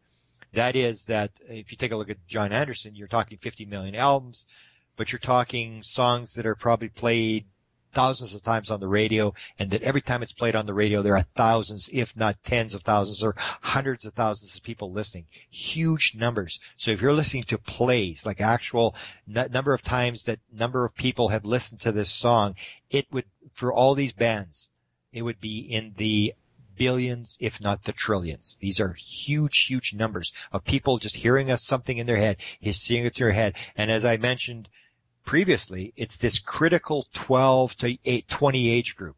These kids who are defiant, who are open to new ideas, don't want to believe what their parents have to say, who change their clothes every 6 months, they change their cell phone, they're open, they're excited, they want to have new stuff. So these are the downloads. Now, John Anderson actually was interviewed, this would be about 6 months ago maybe, and he actually talks about his experiences, talks about the fact that he believes that all music comes from the Pleiades, that all art comes from the Pleiades, and he talks about some of his experiences. But what it was added later, that's not in that interview, but he did tell the people off air, and he told Colin Andrews, was the fact that he was doing a show in Las Vegas, and that he was at the Caesars Palace at his hotel room, and then an alien came through the wall and gave him information. And that's what's critical about this whole thing. If the aliens are actually giving material, downloading material to these musicians, this is extremely significant, because these are very influential people. If you look at all the social and political movements, all the things that have changed in history, they have changed by teenager music. You're looking at the end of the war at Vietnam. The gay rights, the whole gay rights thing was David Bowie. David Bowie comes dressed as a gay alien. They call it the 4 minutes that changed the world. This was the sort of the big move for the gay rights movement, was this guy who said at 12 years old he believed the aliens were watching his how he reacted and what he studied and all this sort of stuff. The Ronson, who was the drummer for his band called the Spiders from Mars, when he was playing this Ziggy Stardust, this alien that comes from another planet. This was his role. He was like an alien from another planet, stated that Bowie believed that aliens were following him around and trying to influence his thought. So here's the same thing as John Anderson from Yes. And Bowie did 140 million albums. Bowie started in the 1960s. Bowie today in Great Britain, on independent labels, is still a top-selling musician in Great Britain. He's a very, very powerful guy, has a lot of influence. A lot of people listen to him. So you look at this sort of thing, and when I started to look, and I started to look at the number of bands, it started to look like the abduction phenomenon. It started like, 61 with Betty and Barney Hill, 67 with this police officer, and they were 3-4 years apart, and suddenly it's like boom, boom, boom, boom. And that's what's happening to this alien thing. It's like almost every day I have a new person who's definitely sort of been abducted or had these things. Rob Thomas is the one I had today. I've been spending most of the day. Rob Thomas from this I can't remember what the name of the band is, but he's a big time guy. I mean, 2000 he directly says he was abducted. So you get this sort of thing that these guys are Sammy Hagar. Well, Sammy Hagar was another one of the big ones. Sammy Hagar was the one that was with Van Halen, the biggest band from 1978 to 84, 100 million albums. I mean, Sammy Hagar, the head of the band, who basically says that he woke up one night and the aliens were downloading his brain, and he said the light was so bright that he couldn't really open his eyes, and that they were downloading his brain. And the guy asked him, "Are you telling us you were abducted?" And he said, "Yeah, I believe I was abducted." So that's when you start coming down to these things where you got Rob Thomas or Hagar or Bowie. I mean, Hagar was 100 million albums as well. These are major, major, major figures who basically are creating this consciousness move. And that's what I say is happening. That if the aliens are doing this, which I believe they are, what you're doing is you're moving consciousness. You don't worry about the skeptics. You don't worry about the old people. You go after that age category that is changing, that is at the edge of society, that's bringing in the new music, bringing in the new ideas. And that's how consciousness changes. It changes with the young people, and the old ideas, the old people will die away. And that you give it enough movement through bands, you're going to have a situation where the consciousness will rise to this critical mass. And then it's going to be like the gay rights movement, or the story I always tell about the gay marriage thing, where you have the conservatives are fighting it and everybody's fighting it, and you have all these skeptics, the same as we have our skeptics. I'm in the States, and there's Rush Limbaugh. And I listen to Rush Limbaugh because I got a joke at him when I'm traveling around the country in my car. And I was there. I actually heard him say it. There was the gay marriage thing, and I remember him saying, that's it. They got it. Give it to him. That's it. Give him gay marriage. And I went, wow. I actually saw consciousness change in my lifetime. On the air, I heard him say it. Give it to him. They've got gay marriage. And that's how it changes. Just that you get the most conservative guy that's fighting it just suddenly says, okay, forget it. They've got it. And that's what happens with consciousness. People in the UFO community will say, the world's going to hell and everything's bad and all this stuff. And I say, no. Go back 150 years. You don't think consciousness has changed. Go back 150 years. It was quite a right to say blacks couldn't vote, that you could have a slave. That was quite a right. I mean, you could have a slave. Women vote. Are you kidding? Not till 1920 did women get the right to vote. And even when they got the right to vote, it didn't solve their problems. Even when I was in the 60s, there were still black and white bathrooms. Mm-hmm. I mean, you take a look at this and gays and gay marriage and the idea of the environment. The word ecology was not developed till 1935. Before 1935, it was a free-for-all. It was like survival of the fittest. You grab whatever you can. I grab whatever I can. We drive the price of products down. We produce a lot of stuff, and we can do whatever we want. We can build nuclear plants. We can pollute the water. It's my business. Stay out of my business. Suddenly in 1935, this ecology thing starts. About the same time the UFO stuff starts, you have this ecology. And this is the alien message. It's this message of oneness, that whatever you do affects the one. Before it was this individual thing. It was like random particles. We can do whatever we want. It doesn't affect anybody else. It's the survival of the fittest is the way that the world evolves. And then suddenly you get this sort of the alien message, this oneness, that whatever you do affects the universe. And if you take a look back and you look at actual physics, if you take a look at the guy who came up with the idea of the holographic universe, this oneness idea of the universe, it was David Michael Talbot? No, he wrote the book, but it was David Bohm who came up with the physics idea. He was the one that came up with the idea, and then Talbot wrote the book about it. But Bohm in the 50s came up with this idea, and he had exactly the alien message. You listen to his lectures and his interviews. He talks the alien message. He had no interest in aliens. All he was talking about was this idea that there's two views of the world. That there is this random view that the world's a big accident. There's no God. It's like just, everything just happened. It's a big Powerball thing. And there were just random particles bouncing into each other. And this comes to this idea that you can do whatever you want. And Bohm said that because that was the attitude, that was capitalism. It's like grab whatever you can and the growth. You always have to have growth. It has to get bigger and bigger and bigger. He described the world as a swarm of locusts that has descended upon the earth. And he said that unless you get the oneness idea, and he's not into UFOs, he's talking about the oneness. Unless you get the idea of the oneness that everything affects the environment and you stop this thing of growth, we're going off the cliff. And he said he did not believe we would make it. And he died in the 1990s or something. He said, I do not believe we will make it. I don't think we can change the attitude enough to get to this oneness idea. And it's exactly the same idea. That's why if you take a look at the contactees, they have this oneness thing. We're destroying the environment. You've got to stop this thing. You've got to, look at the one, the idea of love and all this kind of stuff. And it's the same idea that Bohm came up with. And these are the kind of messages that are coming through these musicians. For example, Colin Andrews, I went through these 5 bands, and the one he had was the Troggs. And Reg Presley was the head of the Troggs, and this is a famous band in the 1960s in Great Britain or whatever. And and Reg Presley had a number of UFO experiences. He actually had a TV show, a UFO TV show, wrote a UFO book, and he talked about the one thing that he basically believed, the experience that he had, where the aliens influenced, and that was the song called Love Is All Around. And it was influenced, helped him write it, helped him direct it, helped him market the thing, and this is this song, Love Is All Around. So this is this concept of love that he basically implied that the aliens had given him the song to put to the world. And it's a famous song, and when you hear it, everybody recognizes it from the 70s. So it's not just the alien message. It's this message of oneness. It's this message that to save the world. You get the big ones that had the ayahuasca experiences. These Sting was one from Police, and Sting did the 100 Million albums or whatever he did, and the other one was Jerry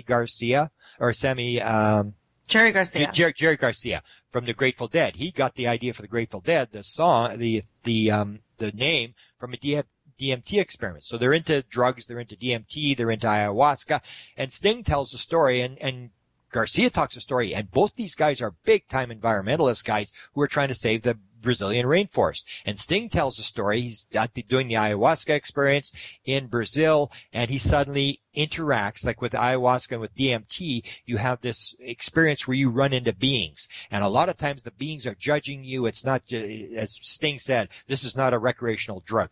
This is a drug that can really backfire when you get into this sort of experience where you're sort of being reprimanded and shown what you haven't done. It's almost like a near-death experience where you have the judgment and all sorts of stuff. So Sting is talking about this experience with ayahuasca, and he describes the fact that he has an interaction with these humanoid insect people. The same as Garcia said the same thing. He had this interaction with these humanoid insect types. And Sting is told he's brought to a superior female insect humanoid that wants to play chess with him. And he forces, and he writes this in his book. This is his book. This is not my story. It's in his book. And he tells a story where she's forcing this thing and she's playing very aggressively, and he realizes he's got to play for his life, and he loses the game. And he realizes he suddenly becomes this great environmentalist, and he starts the Rainforest Foundation.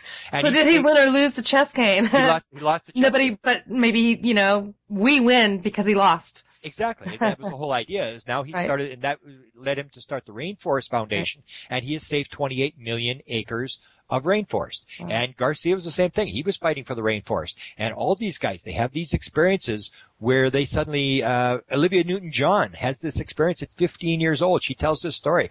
Dramatic sighting at 15 years old. No other things that we're able to tell what happened after that, but it almost looks like a contact experience. She feels the electricity coming off this thing, and she's very, very close. She's out in the middle of nowhere and stuff like that. I mean, she's one of the biggest environmentalists there is through her whole life, married this big environmentalist guy.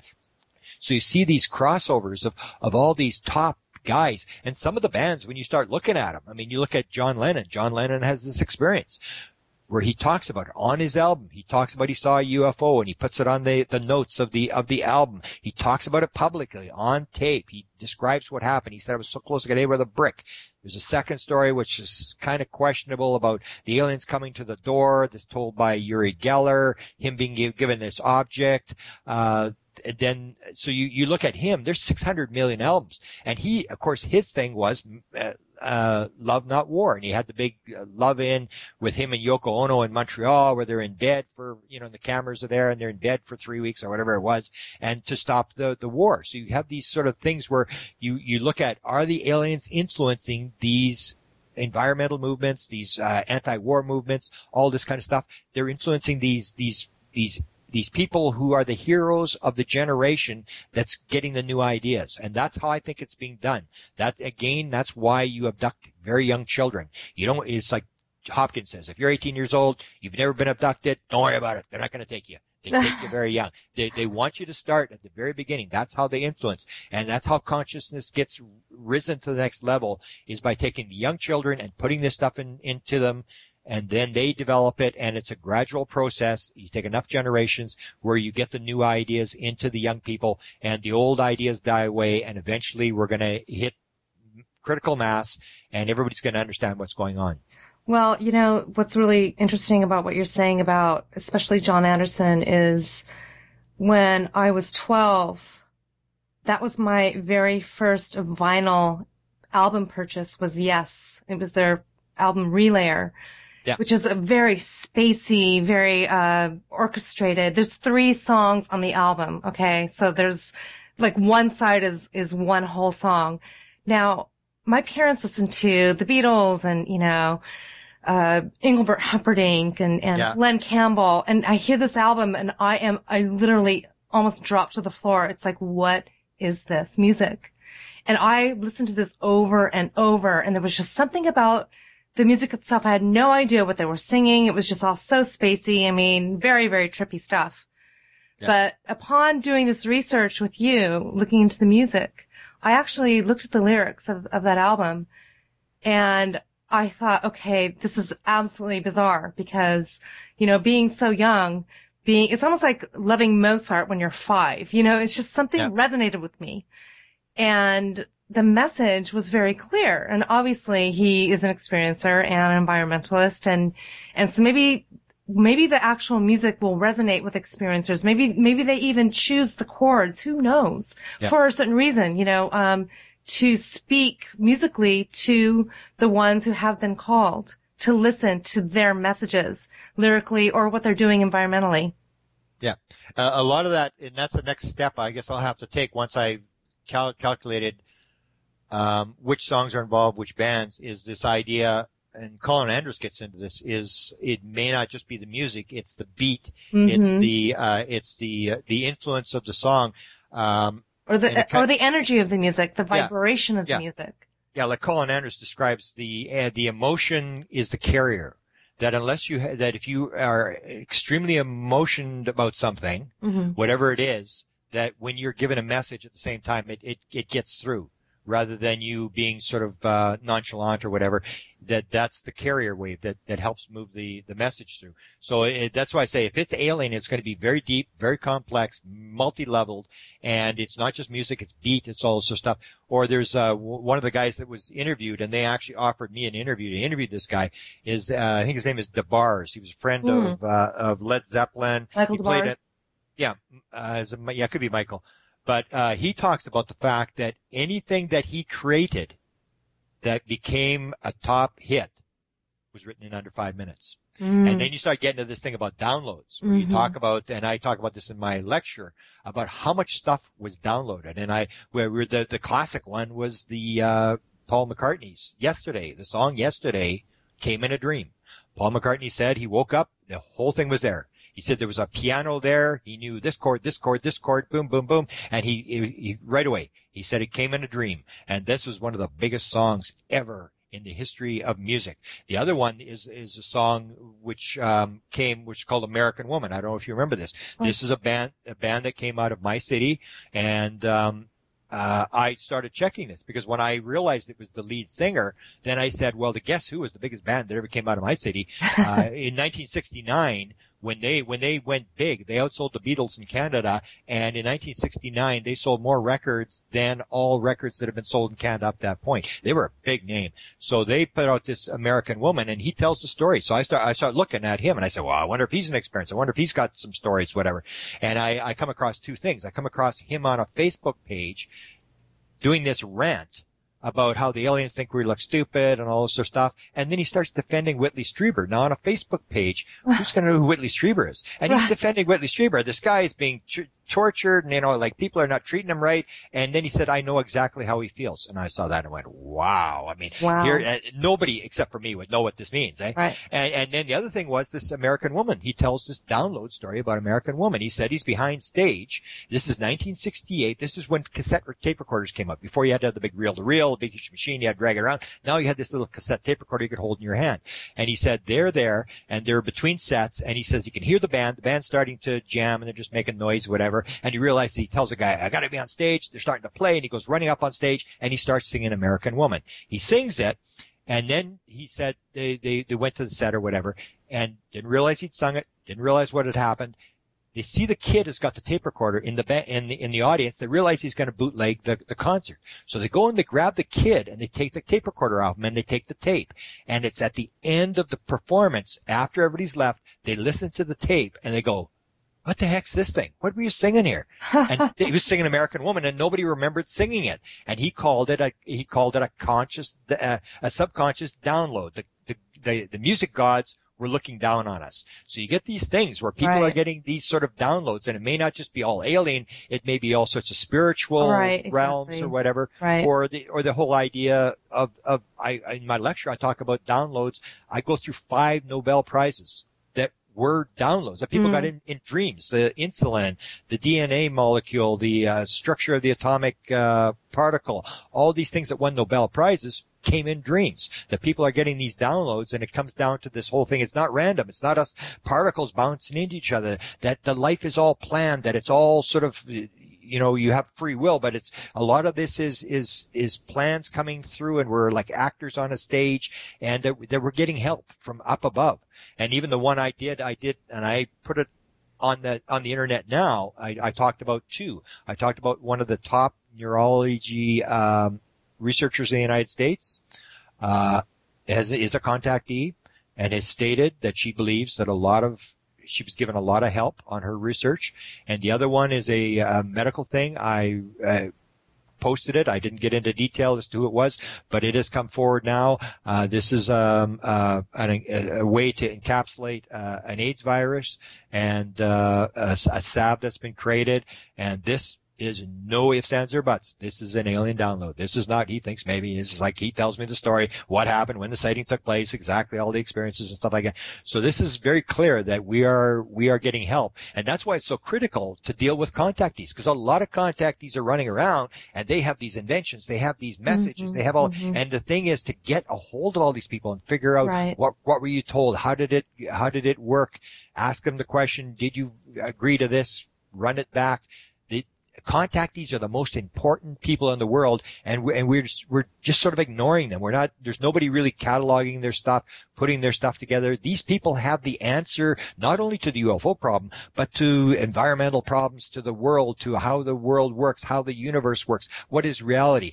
These people are being helped. They're being downloaded with this stuff, and they're extremely important people. And a lot of the people are the musicians. It's astounding. I easily think I'll come up with 100 bands that have been abducted, and these are major bands. These are 11 million plus. These are not my brother-in-law who played at the bar last Saturday night. These are, and it might be though. It might be a guy that plays at a bar. You know what I'm saying? You just don't know. You're getting these things, and I even look at, I sort of describe, the aliens. You even learn this idea that it's not just rock music or country and western music. It's everything. They're going across the board. They're not prejudiced. And even the one that's called the nastiest band in America, which was this insane clown posse. Right. When you listen to their music, you go, holy shit! I mean, it's hard to listen. It's really hard. But if you go to this, you go and Google search them and listen to their song called Miracle, you go like, wow, The aliens brought a beauty there. It is the alien message. It's got flying saucers in it. It is the message that I'm putting out. Doesn't that make perfect sense to you? I mean, obviously they're going to have to appeal to the masses, so they need to. Sure. Obviously. Because they've sold 11 million albums, and the FBI said that their audience was gangs. So would you want to raise the consciousness of gangs? Absolutely. Exactly. It's going across the board, and it's very intricate, and we're just starting to get through to this. And I've seen maybe one other person who sort of hinted at this, or Michael Luckman wrote the book. It's called Alien Rock. And he wrote, and a lot of these stories, he goes through all these bands and the Beatles and Elvis Presley and all these people and their interest in UFOs and all this sort of stuff. And he sort of concludes, well, isn't this kind of interesting how all these people are interested in UFOs? And I'm going, well, no, maybe it's the other way around. Maybe the aliens are interested in the rock guys. So I'm taking it from a different perspective. But Alien Rock does go through, and he goes through a couple hundred bands there and different stuff. And you even get the weird connections to movies. For example, Close Encounters of the Third Kind. Most people wouldn't know that Jerry Garcia, who had the alien experience with the ayahuasca, was in Close Encounters of the Third Kind. He's in the India scene. There's a picture of him running around in the India scene. He was an extra there. If you take a look at David Bowie played in The Man That Fell to Earth. And in The Hunger. Which was written by Whitley Strieber, actually. And this is 1983, the movie came out. Right. Whitley Strieber didn't know he was an abductee till 1986. So here you have this, Bowie, who actually sort of indicated he may be from another planet, playing this, Whitley Strieber thing, and you get these synchronicities. Or Michael Jackson, the Grammy Award that he's most proud of is he read the book E.T. He did the audio book for E.T. and he said he was the most the best Grammy he'd won. He felt an association to E.T. He figured he was like E.T. He missed E.T. He met him on a set or whatever, they're doing something, and he missed him the next day. And this great connection. So you get these sort of synchronicities where suddenly they're appearing in these movies, and it's just very bizarre how it's all sort of fits together. And then you come down to, are the movies being influenced? I think everybody's always admitted that the movies are being influenced by whoever. And that's all it comes down to. So when I say it really doesn't matter what they're saying or in movies or articles, a lot of people get upset. Like this experience I had today with this group where everybody's upset about the laughter curtain. People are laughing at us. It doesn't matter. It doesn't matter how many bad movies there are. It doesn't matter how many bad articles they write, what they say about you. As long as they spell your name right, just keep talking. Because consciousness is awareness. All it is awareness. Talk about it. It's like the crop circles. You see the crop circles, you don't know if it's alien. You just like, wow, maybe this is alien. People are thinking about it. They're talking about it. And the more and more and more you talk about it, the more people become aware of it. And it's like every other social and political movement. The awareness built. They built the build. David Bowie does the gay thing. And then suddenly you get to the point where everybody's talking about it. And in the end, everybody's smart enough to know what's right and what's wrong. And you hit this critical mass and everybody goes, whoa, man, this is a bad idea. We shouldn't have slaves. This is a bad idea. And everybody just makes the move. And then everybody thinks, oh, why would I ever think such a stupid thing? That's how consciousness changes. It's not something that happens overnight or somebody makes an announcement. It's this gradual, it's like filling a bathtub with water, one drop at a time, and eventually it overflows. That's what's happening. Well, there's something to be said about the power of positive energy and pure intent, in the masses. If you give something enough positive energy, most things will manifest. Look at illnesses, the power of prayer.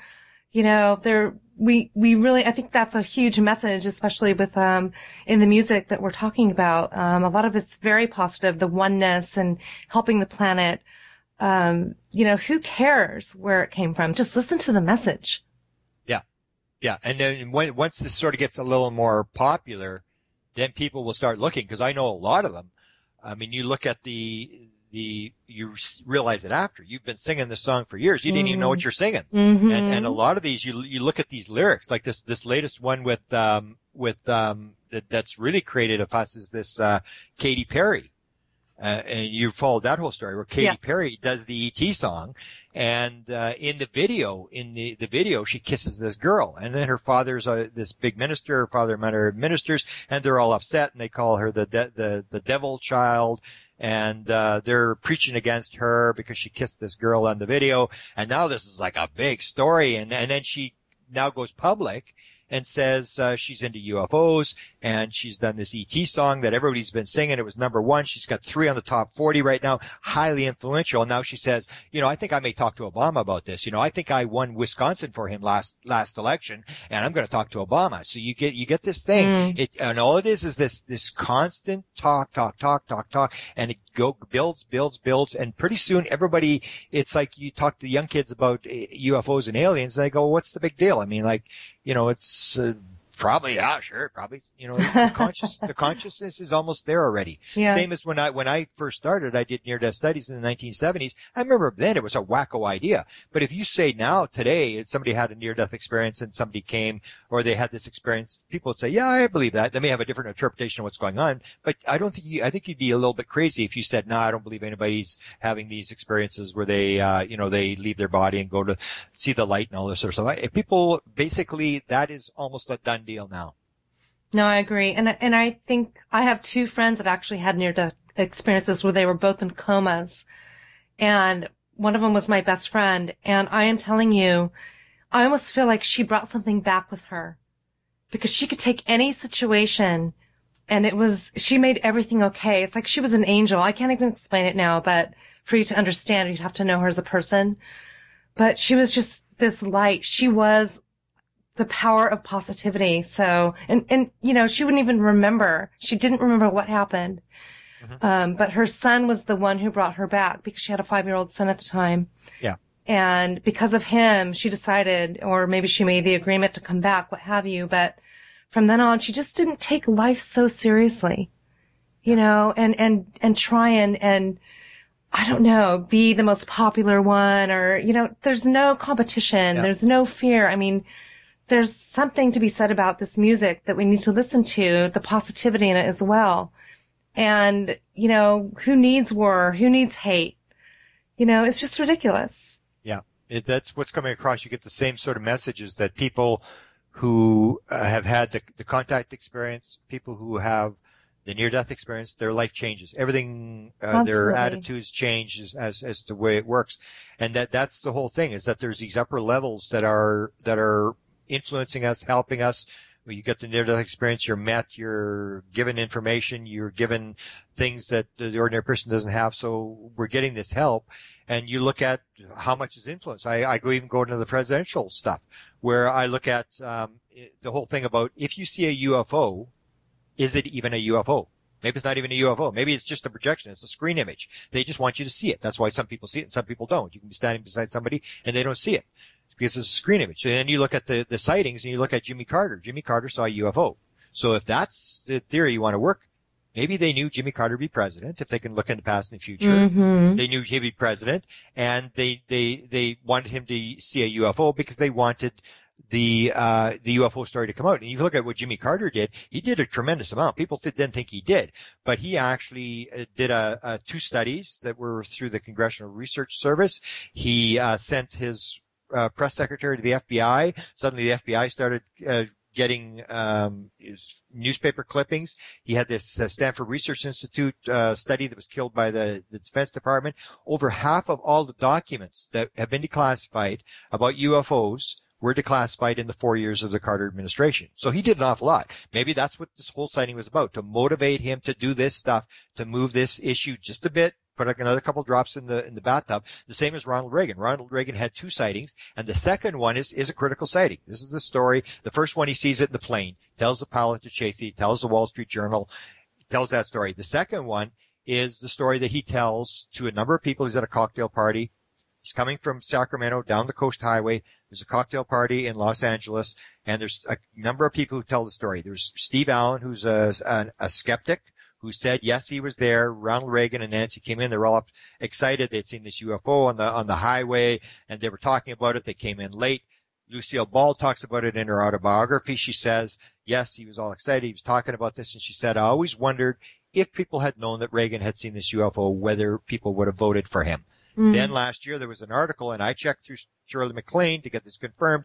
Did Shirley MacLaine say this, or is this just a misquote? It was on a tabloid paper in Great Britain where she said she talked to Lucille Ball, and Lucille Ball told her, yes, the story about Reagan and Nancy coming in, but the fact that that Reagan had actually interacted with an alien, that the craft had landed and that he had a telepathic interaction with the alien, and the alien had told him to run for president.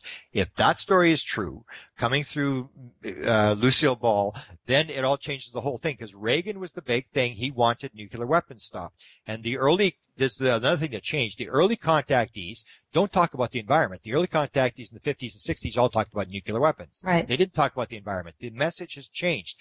Then Ronald Reagan, his whole idea, most people ignore this, in the MEMCONs, the Memorandum of Conversations, in the Reagan Library, they talk about the meetings between him and Gorbachev, and he talks to Gorbachev and says, we lived another life together, you and I, and it is our job now to get rid of nuclear weapons. He talked about reincarnation to Gorbachev. Wow. And that was his understanding, that his job was to end nuclear weapons, to get rid of nuclear weapons in the world. So here's Reagan, that this may have been the influence. The aliens wanted the nuclear weapons. They influenced Reagan. Reagan comes out and does a huge amount to end the nuclear weapons arms race. And so you can see, you start looking at how much are the aliens actually influencing our culture and what's actually going on. We think it's random, and really not much is random. It's all sort of things that are happening by plan. Wow. Well, that makes perfect sense, because if we chose this life before we came here, then we're definitely on the right path, and everything is happening the way that it should. And we are a society of instant gratification. Everybody wants the answer now. Yeah. But that's not the way it's supposed to work. And so I think baby steps, the little, breadcrumbs are being laid out the way that they should. Yeah. And for us to have disclosure when it's time. Yeah. What do you think about what's going to happen? I mean, why do you think this is all happening? I think it's just moving us to the next level. I don't think there's any intention. The government can't release it because of the classified military stuff, but they're sort of giving us the idea of what's going on. The aliens, it's this idea that they realize there's many lifetimes and many eons to come, that you really don't need the lesson. It's all got to do with lessons. So they're not disclosing either. They're just going through this process of raising the consciousness of the world to try to save the world, because we're at the position where we're about to put the world off a cliff. And unless we stop and as David Bohm says, and stop acting like a bunch of locusts, we're going to put it off, because basically the way we have it is we think that, disclosure should bring us, even Stephen Greer has talked about this. Well, we're going to have increased growth and everything's going to be fine or whatever. And it's like, that's the last thing we want, is increased growth. I mean, we're going to teach the locusts to strip the leaves twice as fast. I mean, that's the last thing we need. We're running out of resources. We have to do this thing that Bohm says. We got to reverse this idea that we need more. And people say, well, no, they agree with this. They don't want more. But then I say, well, do you send your kids to school? Well, yeah, I send my kids to school, and you encourage your kid, don't be a bum, go be a doctor, go be a lawyer, because we want our kids to have more. We want them to have a bigger house, exactly. More cars, and we're encouraging this whole thing that more is better. And that's the thing that the aliens, I think, are trying to turn around, is this is the thing that's going to set us off the cliff, is if you have, like, for example, if you have free energy and you have the aliens give us this thing on a silver platter, I mean, in China, you have like an 8% growth rate. If the growth rate doubles to 16% in China, I mean, their economy will double in about 4 years. I mean, and every 4 years it'll double. I mean, they're using up all the resources right now. Can you imagine if suddenly the world, Right. economy doubled? Right. I mean, there would be just like, amazing chaos. This is what the problem is to try to stop this growth. But I still think the aliens sort of have it under control. I mean, we had the nuclear weapon message, and it sort of calmed down. And I think the environment thing, through music, through all these influences, the environment, now we have a situation where you cannot do anything unless you do an environmental study, that you cannot just dump stuff into the atmosphere. You cannot just smoke in somebody's house. You cannot, I mean, there's all these things. The attitude is changing very, very fast. The problem is, can we do it fast enough to save the society? I don't know. Well, you know what? I think we're going to find out. Right. Yeah, we have, and it doesn't really matter. Like somebody, I mean, there was one of the people that was with John Mack. One of his people sort of got upset about me, like this may go. And I said, well, it really doesn't matter. I mean, if we go off the cliff, so what? Right. You got many lives. We do it again someplace else. I mean, you learn your lesson. You don't learn your lesson. Eventually you're going to learn your lessons. You just keep coming back until you do it right. That's how it works. I mean, you don't have to solve it this time round. I mean, it'd be good, but it still comes down to you doing something with what you've got. Knowledge not used is sin. That is so true. And we need to pay attention, and we need to learn to listen to what we're doing, because everybody here, we're all in this thing together. We all have something that we can do to contribute to the good of our life and our families and the world. Exactly. And it's our choice, and it's whether or not we choose to make that choice is what I think is very important. Yeah. And I think you and I understand and we appreciate what we've got. So, absolutely. I mean, that's good. So. Amen. Grant, I want to say thank you so much for joining me this evening. It's been really a wonderful, enlightening experience talking to you.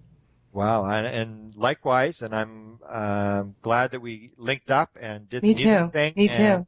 We'll stay in touch and absolutely. We'll solve some more music stuff down the road. You think so? It's a big story. It's it is. Bigger every day. It sure is. So, what's going on with Grant Cameron these days? Are you doing any lectures? Are you involved in any projects that we need to know about?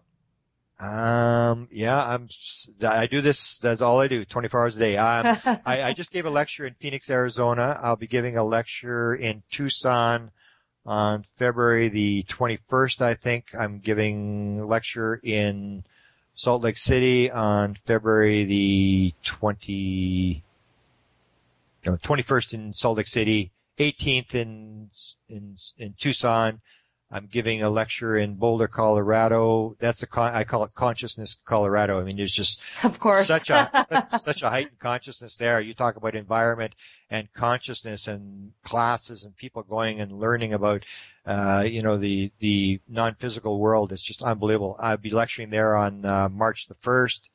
And I have a second book that's coming out, but I actually sort of got lucky. The book that I tried to get published in the very beginning when it started, and the woman told me, you may believe in this kind of stuff, count me among the unbelievers, just about to do an option for a movie, that's going to include that. So the book will come out with the movie. They've actually, got a movie that's going to be done, on the Rama Group. I don't know if you're familiar with the Rama Group.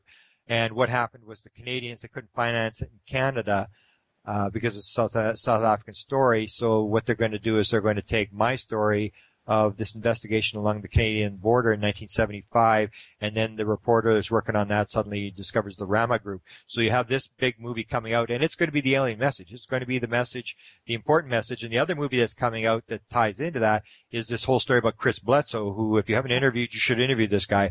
I mean, this whole movie deal that Warner Brothers is about to do that talks about his abduction experience and the message that he gets for the world that's given to him by the Shining Lady and the aliens, about the environment and all this sort of stuff that's coming out by Warner Brothers. And the two writers that wrote the script, The Conjuring, which did $320 million worth of business, said that this movie will be bigger than The Passion of the Christ, which did $620 million. And it is going to include the experiencer message. It's not an alien shoot 'em out movie.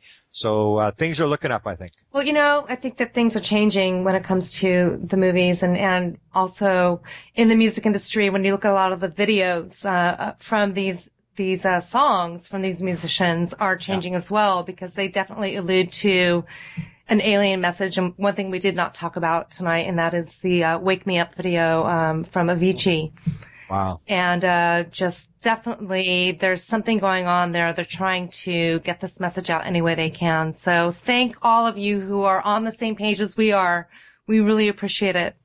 If you would like to visit Grant Cameron's website, it is presidentialufo.com, or visit his blog, at whitehouseufo.blogspot.com. Grant Cameron, always a pleasure.